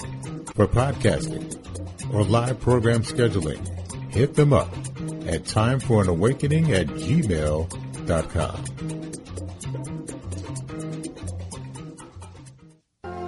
All Insurance Incorporated, an African-American owned and operated insurance agency in business for over 20 years, located at 231 Southeastern Road in Glenside, PA, with other offices in Germantown and West Philadelphia. Call now for commercial insurance quotes, homeowners insurance quotes, automobile insurance quotes, notary and tax services, representing over 15 major A-rated insurance companies, offering a discount on all notary services when you call in for a free quote. Call this number, 215-885-2444. That number is 215-885-2444. 215-885-2444. All Insurance Incorporated.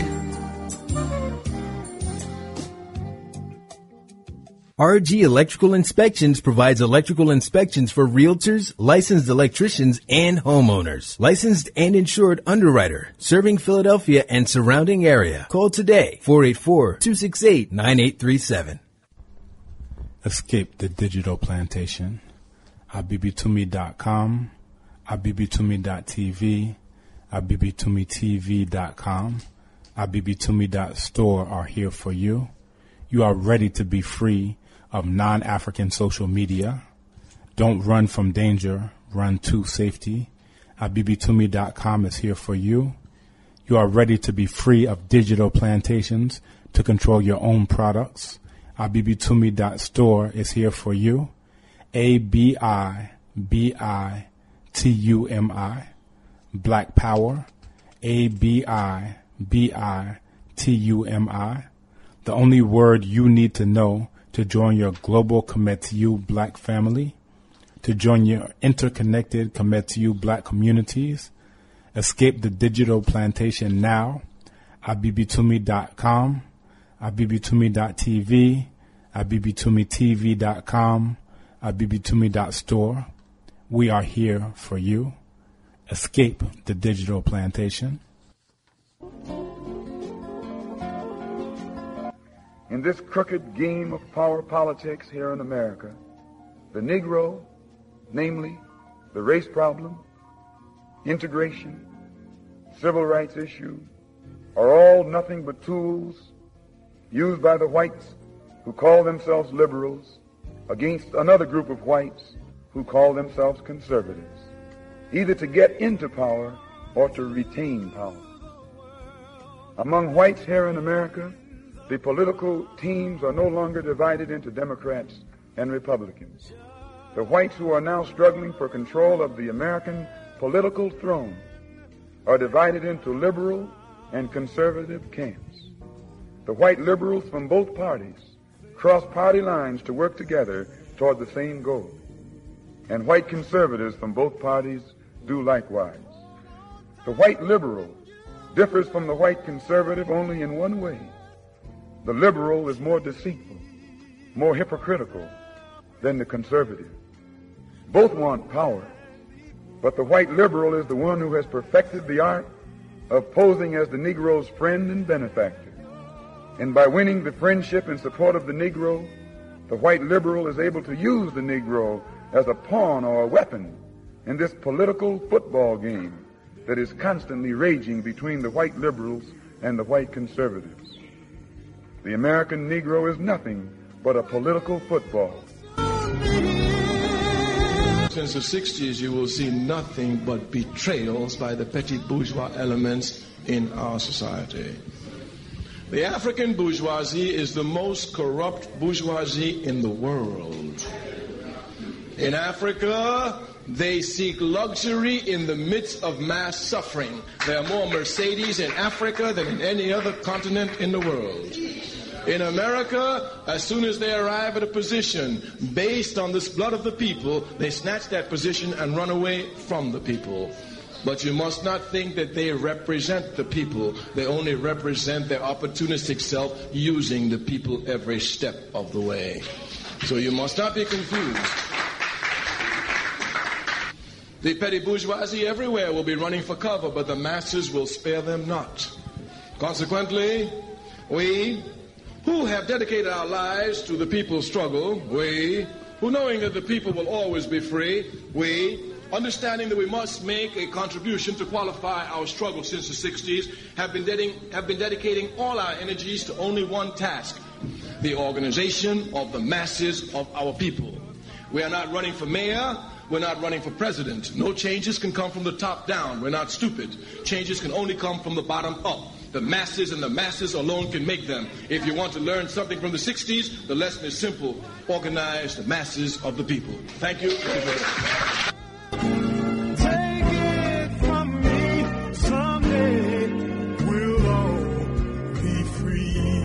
You're the one who put the present Democratic administration in Washington, D.C. The whites were evenly divided.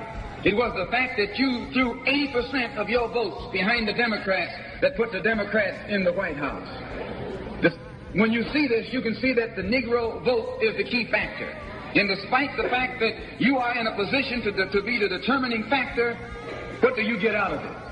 The Democrats have been in Washington, D.C. only because of the Negro vote. They've been down there 4 years. And all other legislation they wanted to bring up, they brought it up and gotten it out of the way, and now they bring up you. And now they bring up you. You put them first, and they put you last. Because you're a chump.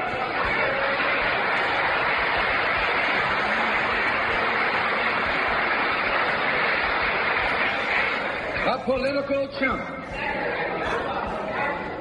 The party that you bash controls 2/3 of the House of Representatives and the Senate, and still they can't keep their promise to you because you're a chump.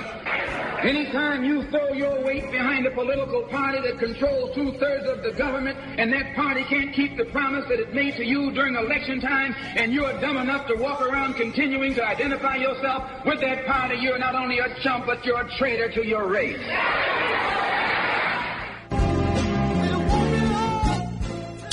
Welcome back to Time for an Awakening, Sunday edition. Our guest this evening, activist, organizer, and new Black Panther Party Buffalo chapter organizer, Taniqua Simmons, is with us this evening talking about Buffalo, the reopening of the Tops Market, and things that's going to move our people forward in that city. Sister Simmons. Yes. I didn't. Okay, I was just making sure I didn't lose you. Oh. Sister Simmons, before I kind of talk about the organization of our people on many different levels, when Brother Ajabu was on with us, Buffalo hosted a Black Unity rally in early June. Talk about the response from the community. And my focus, when I say the response from the community, is basically young people, because we have to be honest. We have to strive to get the minds of our young people, because white society, white media, their focus is not necessarily on me or Brother Richard, or maybe not even on you, Sister Simmons, but their focus is on our young people to get their minds. And it's all types of foolishness out here to distract them and get their minds looking other places. Talk about the response that the rally had, and just the community response and with the focus on our young people. What was it from your perspective? Well, I seen the young people that were part of the response. Mm-hmm. They were with these organizations. A lot of our leadership within our young people, they have been, their minds have been co-opted by these nonprofit organizations. And in our city, there's not a lot of employment opportunities. So if you are not employed by the government, a lawyer, a doctor, a nurse, an educator with the colleges, like if you're not part of that industry, you're looking at, very low paying jobs. So a lot of our young people who are out here trying to make a difference, they've created these nonprofits, but in not understanding that the revolution will not be funded. So now that these nonprofits, and they were very quick to call them Black-led organizations. They created a Buffalo United Fund that allowed corporations to donate, because allegedly these corporations, they want to help. They see the poverty, they see the pain and the struggle of Black people, and they want to help. And they created this fund. They raised, I want to say, like almost, their last reported amount that they gave was $560,000 that they split up between 70 Black-led organizations. And these are the product of a mind is a terrible thing to waste. So we have a lot of capable young Black people who are indoctrinated, and now they're being utilized by these nonprofit machines to work against the interests of the community. And it's twofold, because, when you want to do something, we have been taught that we are not capable of doing it ourselves. So when we want to do something, we don't look inward. We go and join organizations, and we see the Black faces and we think, hey, this is for the Black community. We don't even know nothing about a board. We don't even know anything about, who's funding. We don't question it. So unfortunately, we have, again, a divide. We have young people who understand and reject everything associated and affiliated with the system, and they're out here trying to make a difference, and they're being, utilized against the best interests of themselves and the communities, because they don't have any context, and they don't have any context for the information given, and they don't know enough to question anything. So, we are in a very unique position because, in the course of our revolution, we have to battle against these very young, capable Black minds that have that are being utilized against us, and it's very, very divisive, and it only serves to keep us more divided, more easily conquered, and and I don't know. They have this they put this idea that, if we can't all move united, then we just shouldn't move. So this division is just leading to apathy because everybody is kind of stuck and only worried about themselves, which makes it hard for us to move on one accord.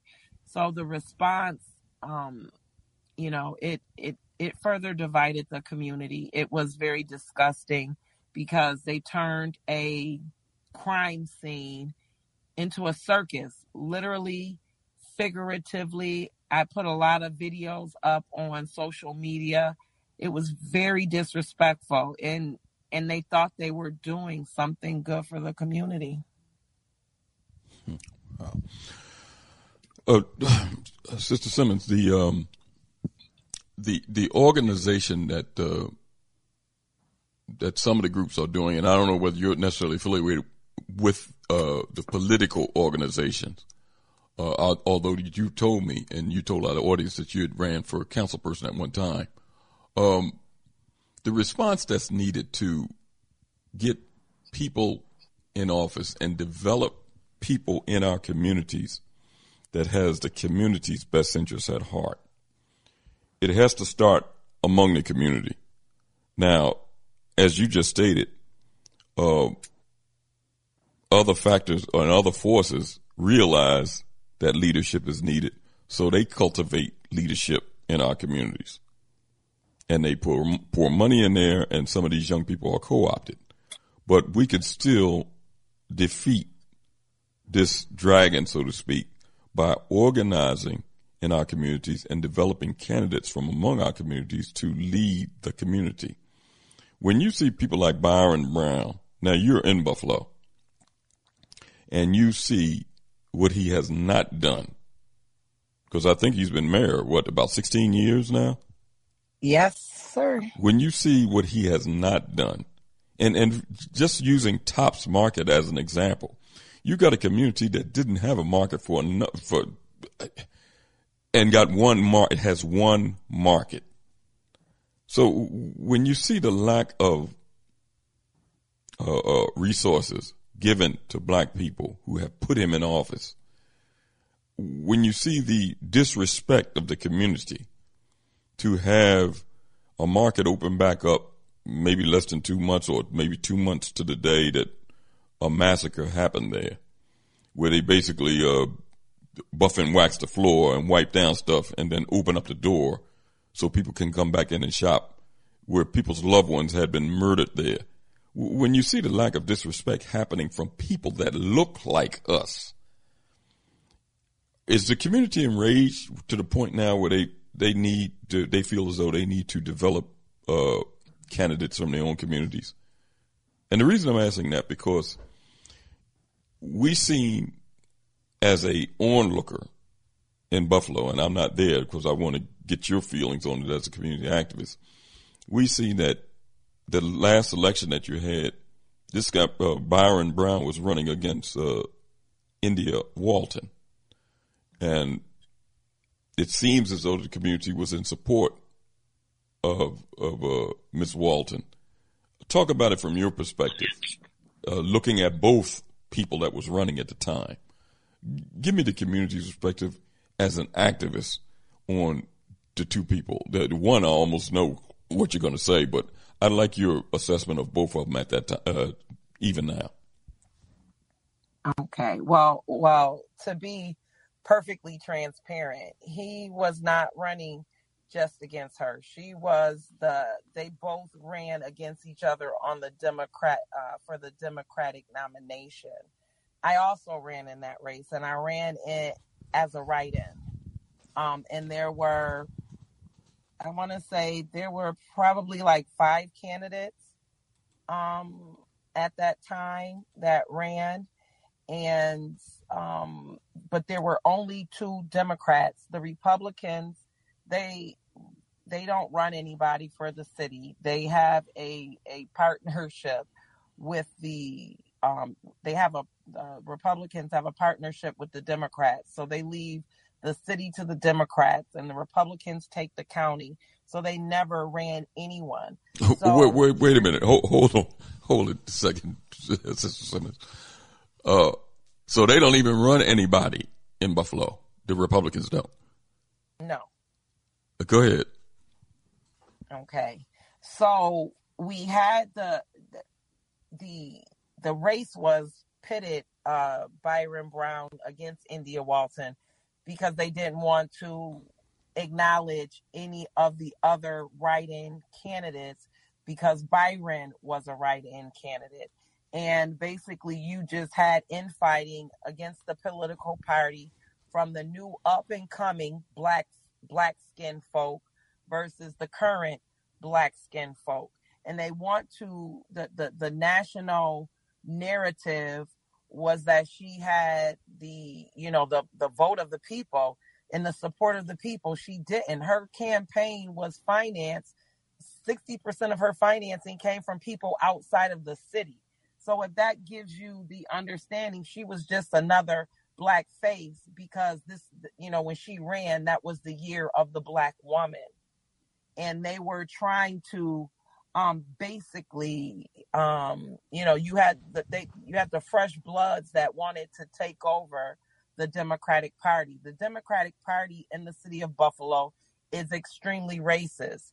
And many of their leadership has been exposed for being racist. We had an incident where when we were there was these Black Lives Matter rallies, and a patron from out of this racist establishment came out, pulled knives on people, and then there was a protest, and it came out that the owner of the bar that was outside being disorderly, threatening black people, calling them all sorts of names, telling them that they didn't belong there. He was the husband of a judge, and that's where the Democratic political party hosts most of their fundraisers.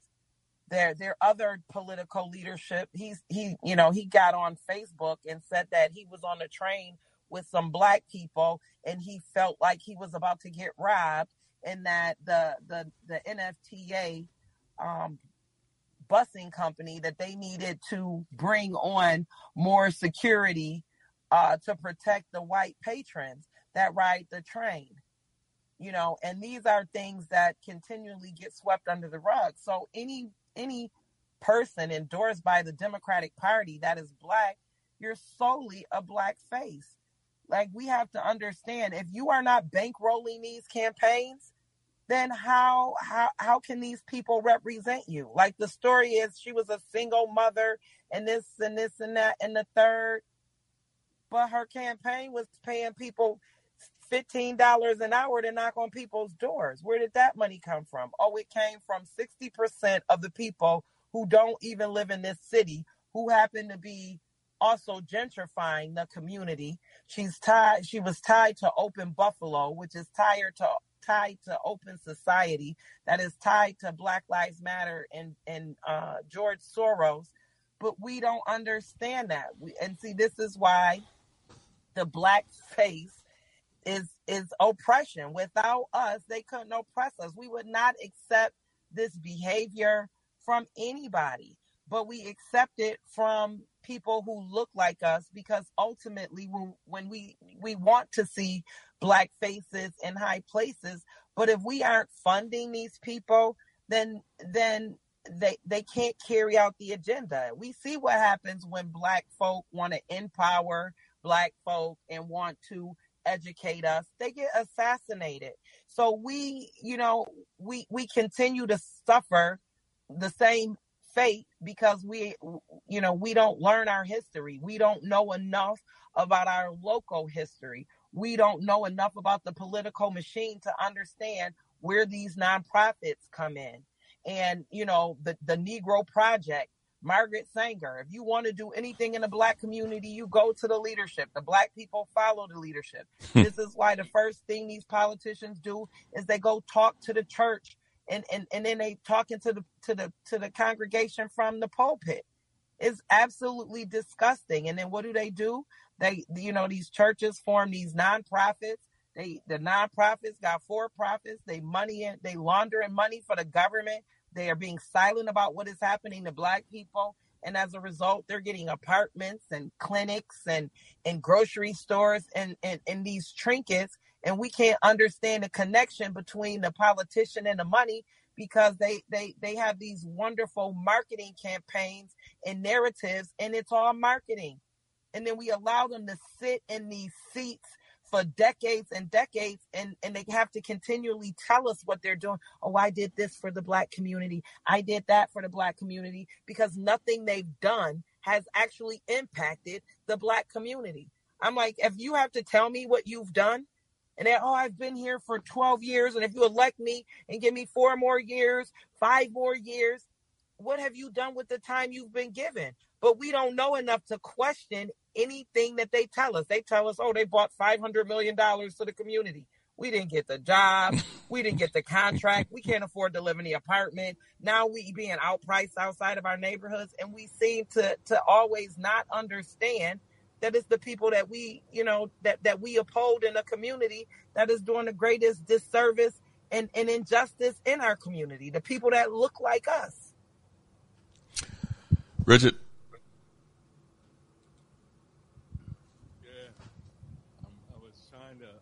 As Sister Simmons was laying that out, I was wondering what would be the names of those. And when you mentioned about the leadership in the church, or I guess they call it a civil rights organization. I don't know if there's a NAACP in Buffalo. Yes, there is. And so the question I would have. What would be the leading church that would be doing the things that would be considered the ones they call out in Buffalo? Well, we have quite a few. We have the major players are True Bethel Baptist Church, that is headed by Bishop / President of the Common Council, Darius Pridgeon. And then we have St. John's Baptist Church, that is ran by the Chapmans. And then we have Elam, that's, what's the pastor's name? I think his last name is, I can't think of it. It's slipping my tongue. But these are the major churches that we have, some of them. And is there an NAACP division in? Oh, yes. We've had a NAACP chapter here for over 100 years. And they would be a part of that. I guess the phrase comes to mind, misleadership class, or do nothing, as it relates to the people in Buffalo. Oh, yes. The NAACP compromises the black community on a daily basis. There aren't any opposition. There's no opposition to anything that is transpiring in the black community. From the NAACP to the Urban League, most of these organizations are leading us to our damnation. Because they've learned how to monetize our poverty. Like, we are the 3rd poorest city, but nobody talks about what that means. That means that we receive a lot of money from the federal and the state government in terms of our poverty. So when these poverty dollars are coming into the city, they are going to our leadership, and our leadership is they're doing what best meets their bottom dollars. You have councilmen who have nonprofits. I'm like, the very need for these nonprofits arise from the lack and the ineffectiveness of the leadership that we have. But here they are, working hand in hand, like that's how government is supposed to work. So the community here never has a response. The powers that be created a community of nonprofits. So whenever they want to get the feedback of the community, they don't call the community, they call the nonprofits. And then the nonprofits speak for us, and they just also happen to be funded by the very same people that we are, trying to empower ourselves against. So,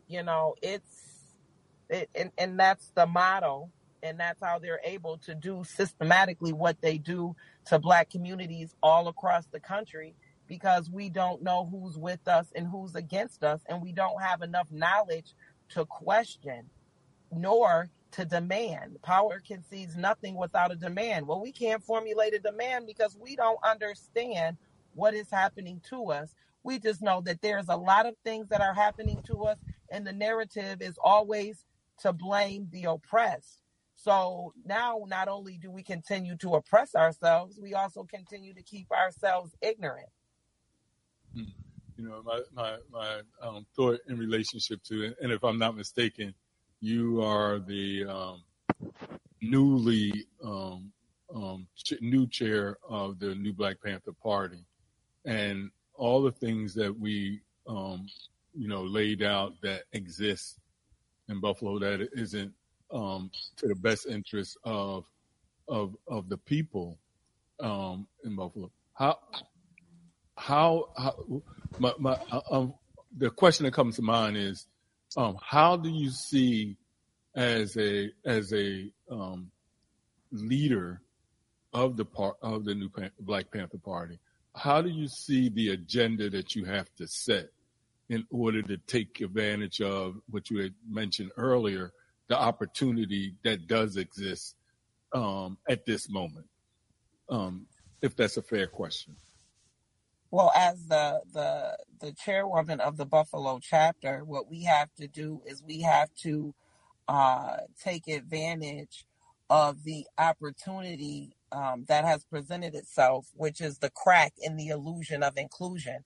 Like a lot of people, including myself, I really felt this false sense of security and safety moving throughout and about my community. And after that happened, I had to really sit back and question, like, how safe are we? And then I realized that we're not safe. That just showed the vulnerabilities in the community. It showed that the police are not here to protect us.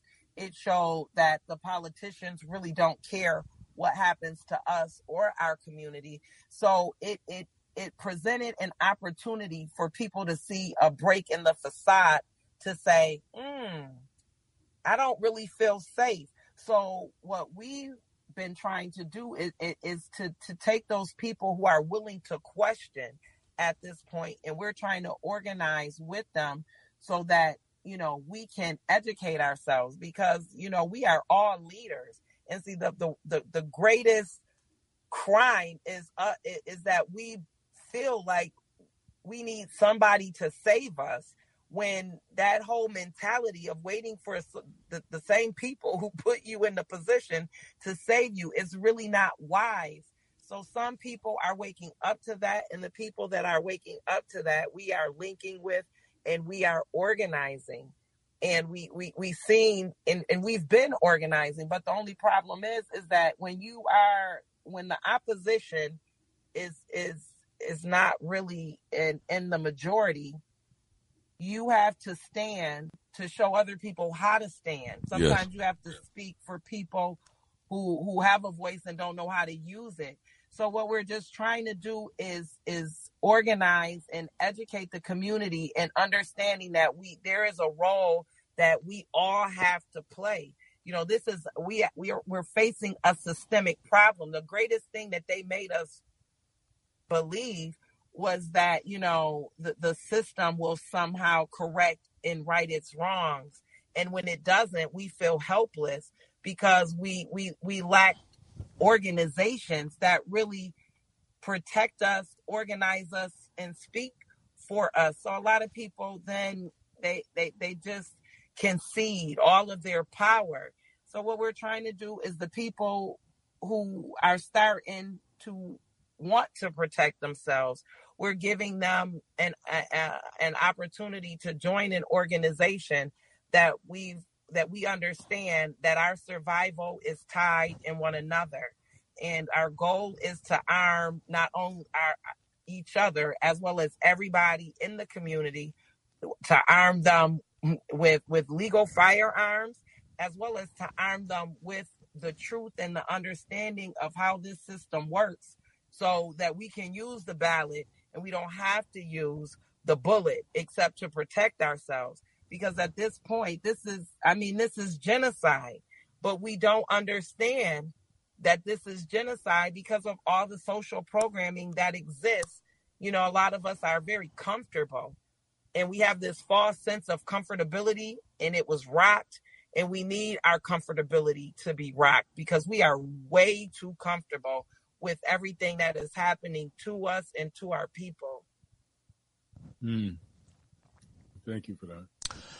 Sister Simmons, before we let you go, with the chapter in Buffalo, I know that you linked up with folks that are teaching self-defense classes and things of that nature, but I guess you had the political education classes.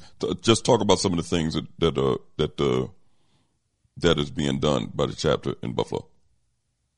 Well, the first thing we're trying to do is we are trying to bring back the sense of community and give people a voice. So we've given people and set up the opportunity and we've been having these town hall meetings, so that people can come and we can impart knowledge and we can have conversations in determining how we're going to move so that we can be better organized, because people have to understand what is at stake, and there's this sense that we're in danger, and people have to understand exactly what we're in danger of and who we are in danger from.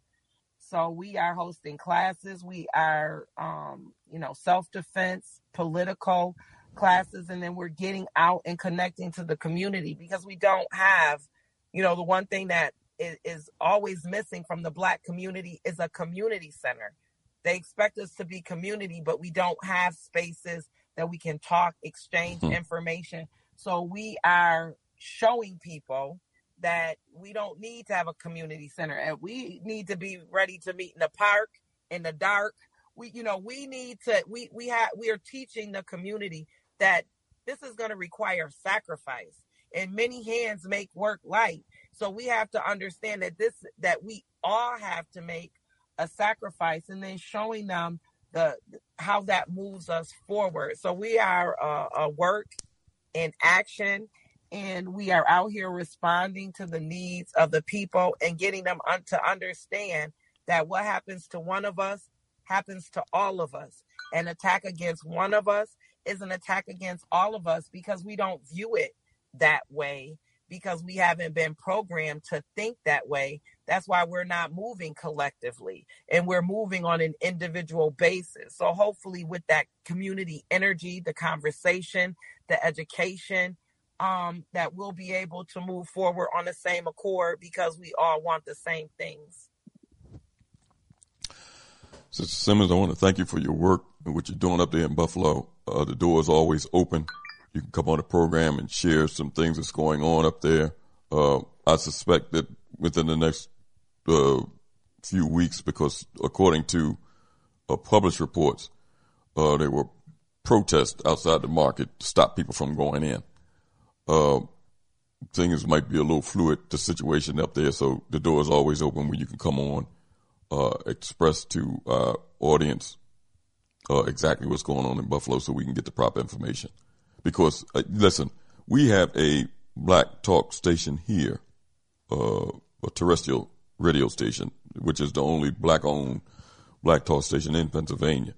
And we don't get the proper information out of a lot of these cities and what's going on. And we definitely didn't get the proper information on what's going on in Buffalo. We get the political spin. We get what Tisha James said. We might hear what Byron Brown said, but we don't feel the heartbeat of the communities. A lot of our communities nationwide don't know what's going on among black folks in a lot of these communities. They get the political spin. So I want to thank you for being on with us this evening. Oh, thank you for having me. I really appreciate it. And we'll talk to you soon. Black Power. All right. Peace. Richard. Yes. I'm glad that we had Sister Simmons on with us to kind of give us an on-the-ground assessment of what's happening in Buffalo. Listen, if you were talking about Baltimore, you were talking about Philadelphia, if you were talking about New York City, Chicago, it's the same story, Richard. It's not a coincidence. Right. And, to kind of reiterate something that she said, Richard, they had the NAACP convention was in Atlantic City, which is 60 miles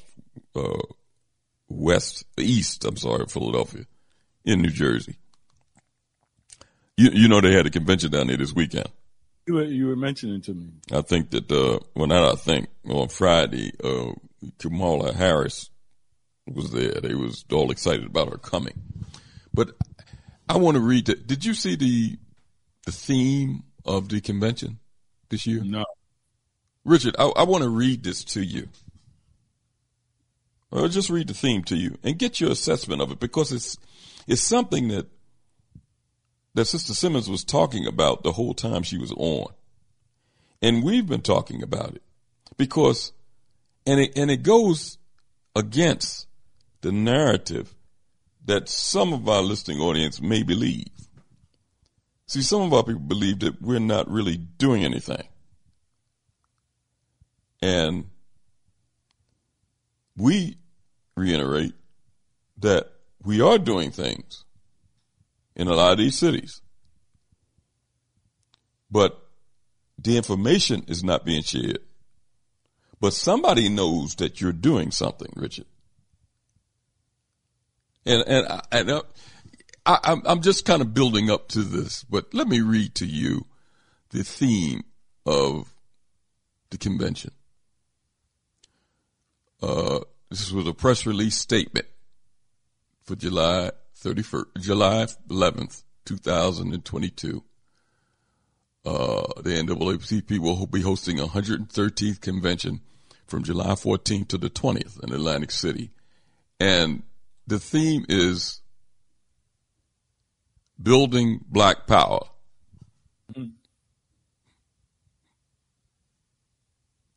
You said building black power. Yes. This is power. That's what it is. This is power. And the convention is focusing on building black power. You see what I'm talking about, Richard? Somebody notices that something is going on in this country, in all of these cities. Whether you're talking about Buffalo, you heard Sister Simmons, whether you're talking about Mississippi, when we had the brothers on from down there, several activists, whether you're talking about when we had some of those young people on that got those coalition of independent political movements. You remember when we had them on, Richard? Right. Somebody realizes that something is going on.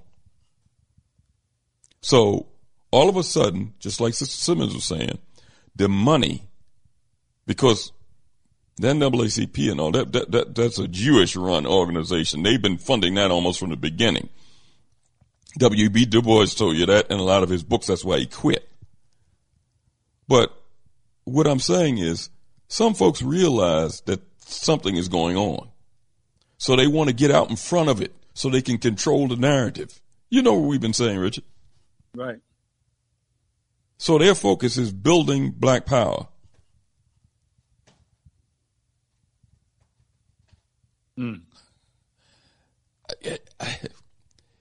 Enough said. I don't even have to say any more, Richard. Right. Because the black power that they're talking about is Americanization, capitalism. It's all things that's totally contrary to building a sustainable and honest black power. Mm-hmm. Look who the keynote speaker, so to speak, Kamala Harris. That's black power. Whose black power is that? But just like Sister Simmons was saying, some of our people might see that as black power.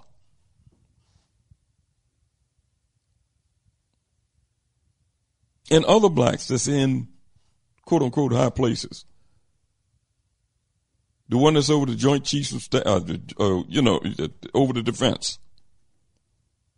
The one that's over the UN. Austin? Yeah, Austin. The one that's headed with the UN here, speaker for the UN, the U.S., you know who I'm talking about, Linda Thomas Greenfield. Mm-hmm. That's somebody's vision of black power. Yeah, Meeks coming up with his thing as it relates to Africa, and I think I just seen making a. I think she's from Texas, the congresswoman from Texas, bill in order to support the HBCUs in relationship to going deals with Africa and relationships with Africa. Yeah. As it relates to the federal government. But exactly, that's not building black power. That's building a white face, a black power with a white face. I'm losing my train of thought, Richard. A white face, a black. You know what I'm saying? You say it better. You can say it better than me, Richard. Mm-hmm. Yeah.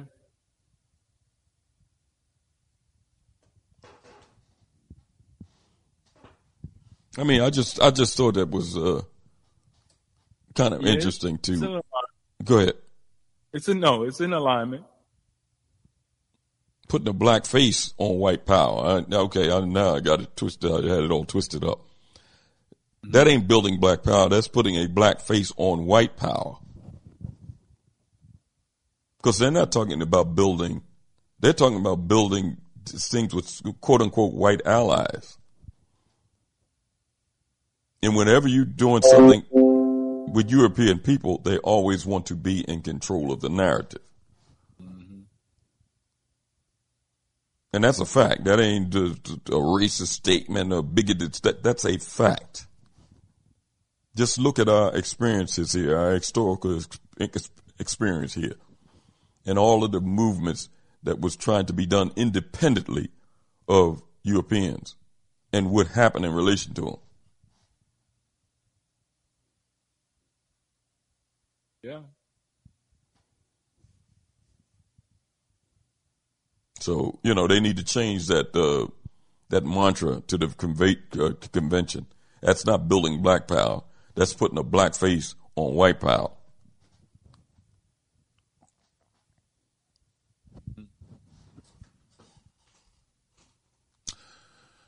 Before we leave this evening, I want to give the lineup on Time for an Awakening Media. Mondays, Wednesdays, and Fridays, African Perspectives with Brother Oshi. Always interesting topics and dialogues on African Perspectives. That's Mondays, Wednesdays, and Fridays, 11 a.m. to 1 p.m. Later on that evening from 8 to 9, Black Therapy Central with host Dr. Maria Kamban and Dr. Kamal Kamban. And even later Monday evening from 9 to 10, Conversation Reparations. That's in Cobra's program for the first and third Mondays of the month. On Tuesday evening from 8 to 10 p.m., Black Reality Think Tank with Dr. William Rogers. On Wednesday, South Time, the West Georgia Black Farmers Cooperative. That's from 8 to 9 and from 9 to 10. Black Agenda Report with host Dr. David Muhammad.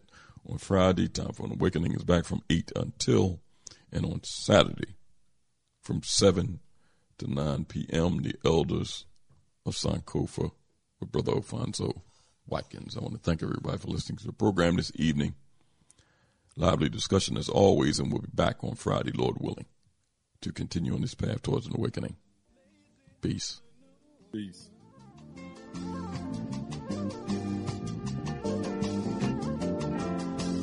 Or you're watching your children playing after school.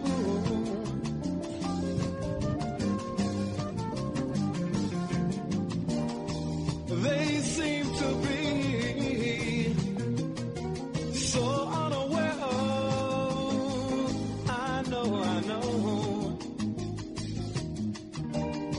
the things that they'll soon have to take care of.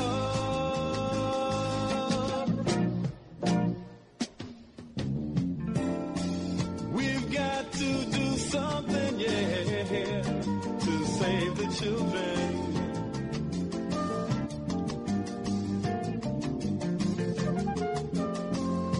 Soon it will be their turns to try and save the world.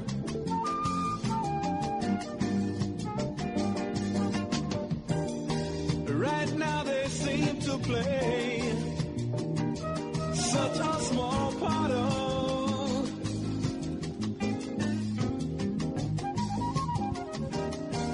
the things that they'll soon be right at the heart of.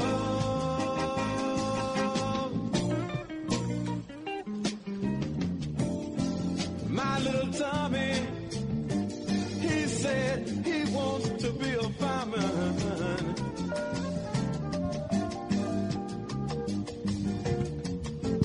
And little Mary, she said she got to teach school.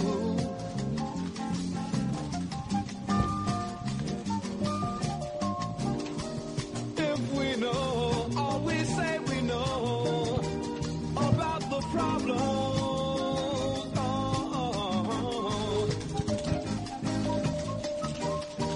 why can't we do something to try and solve them?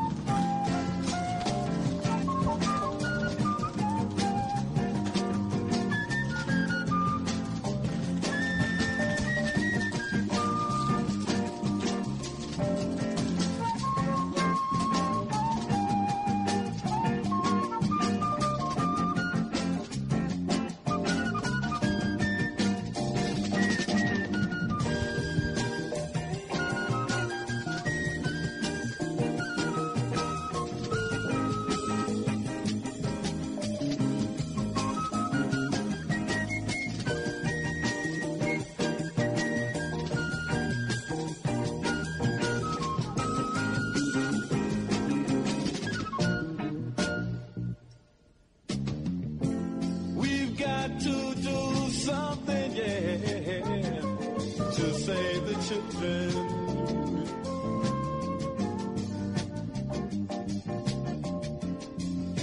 Soon it will be their turns to try and save the world.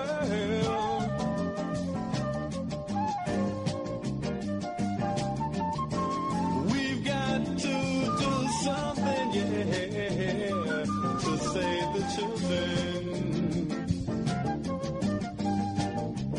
To save the children. To save the children.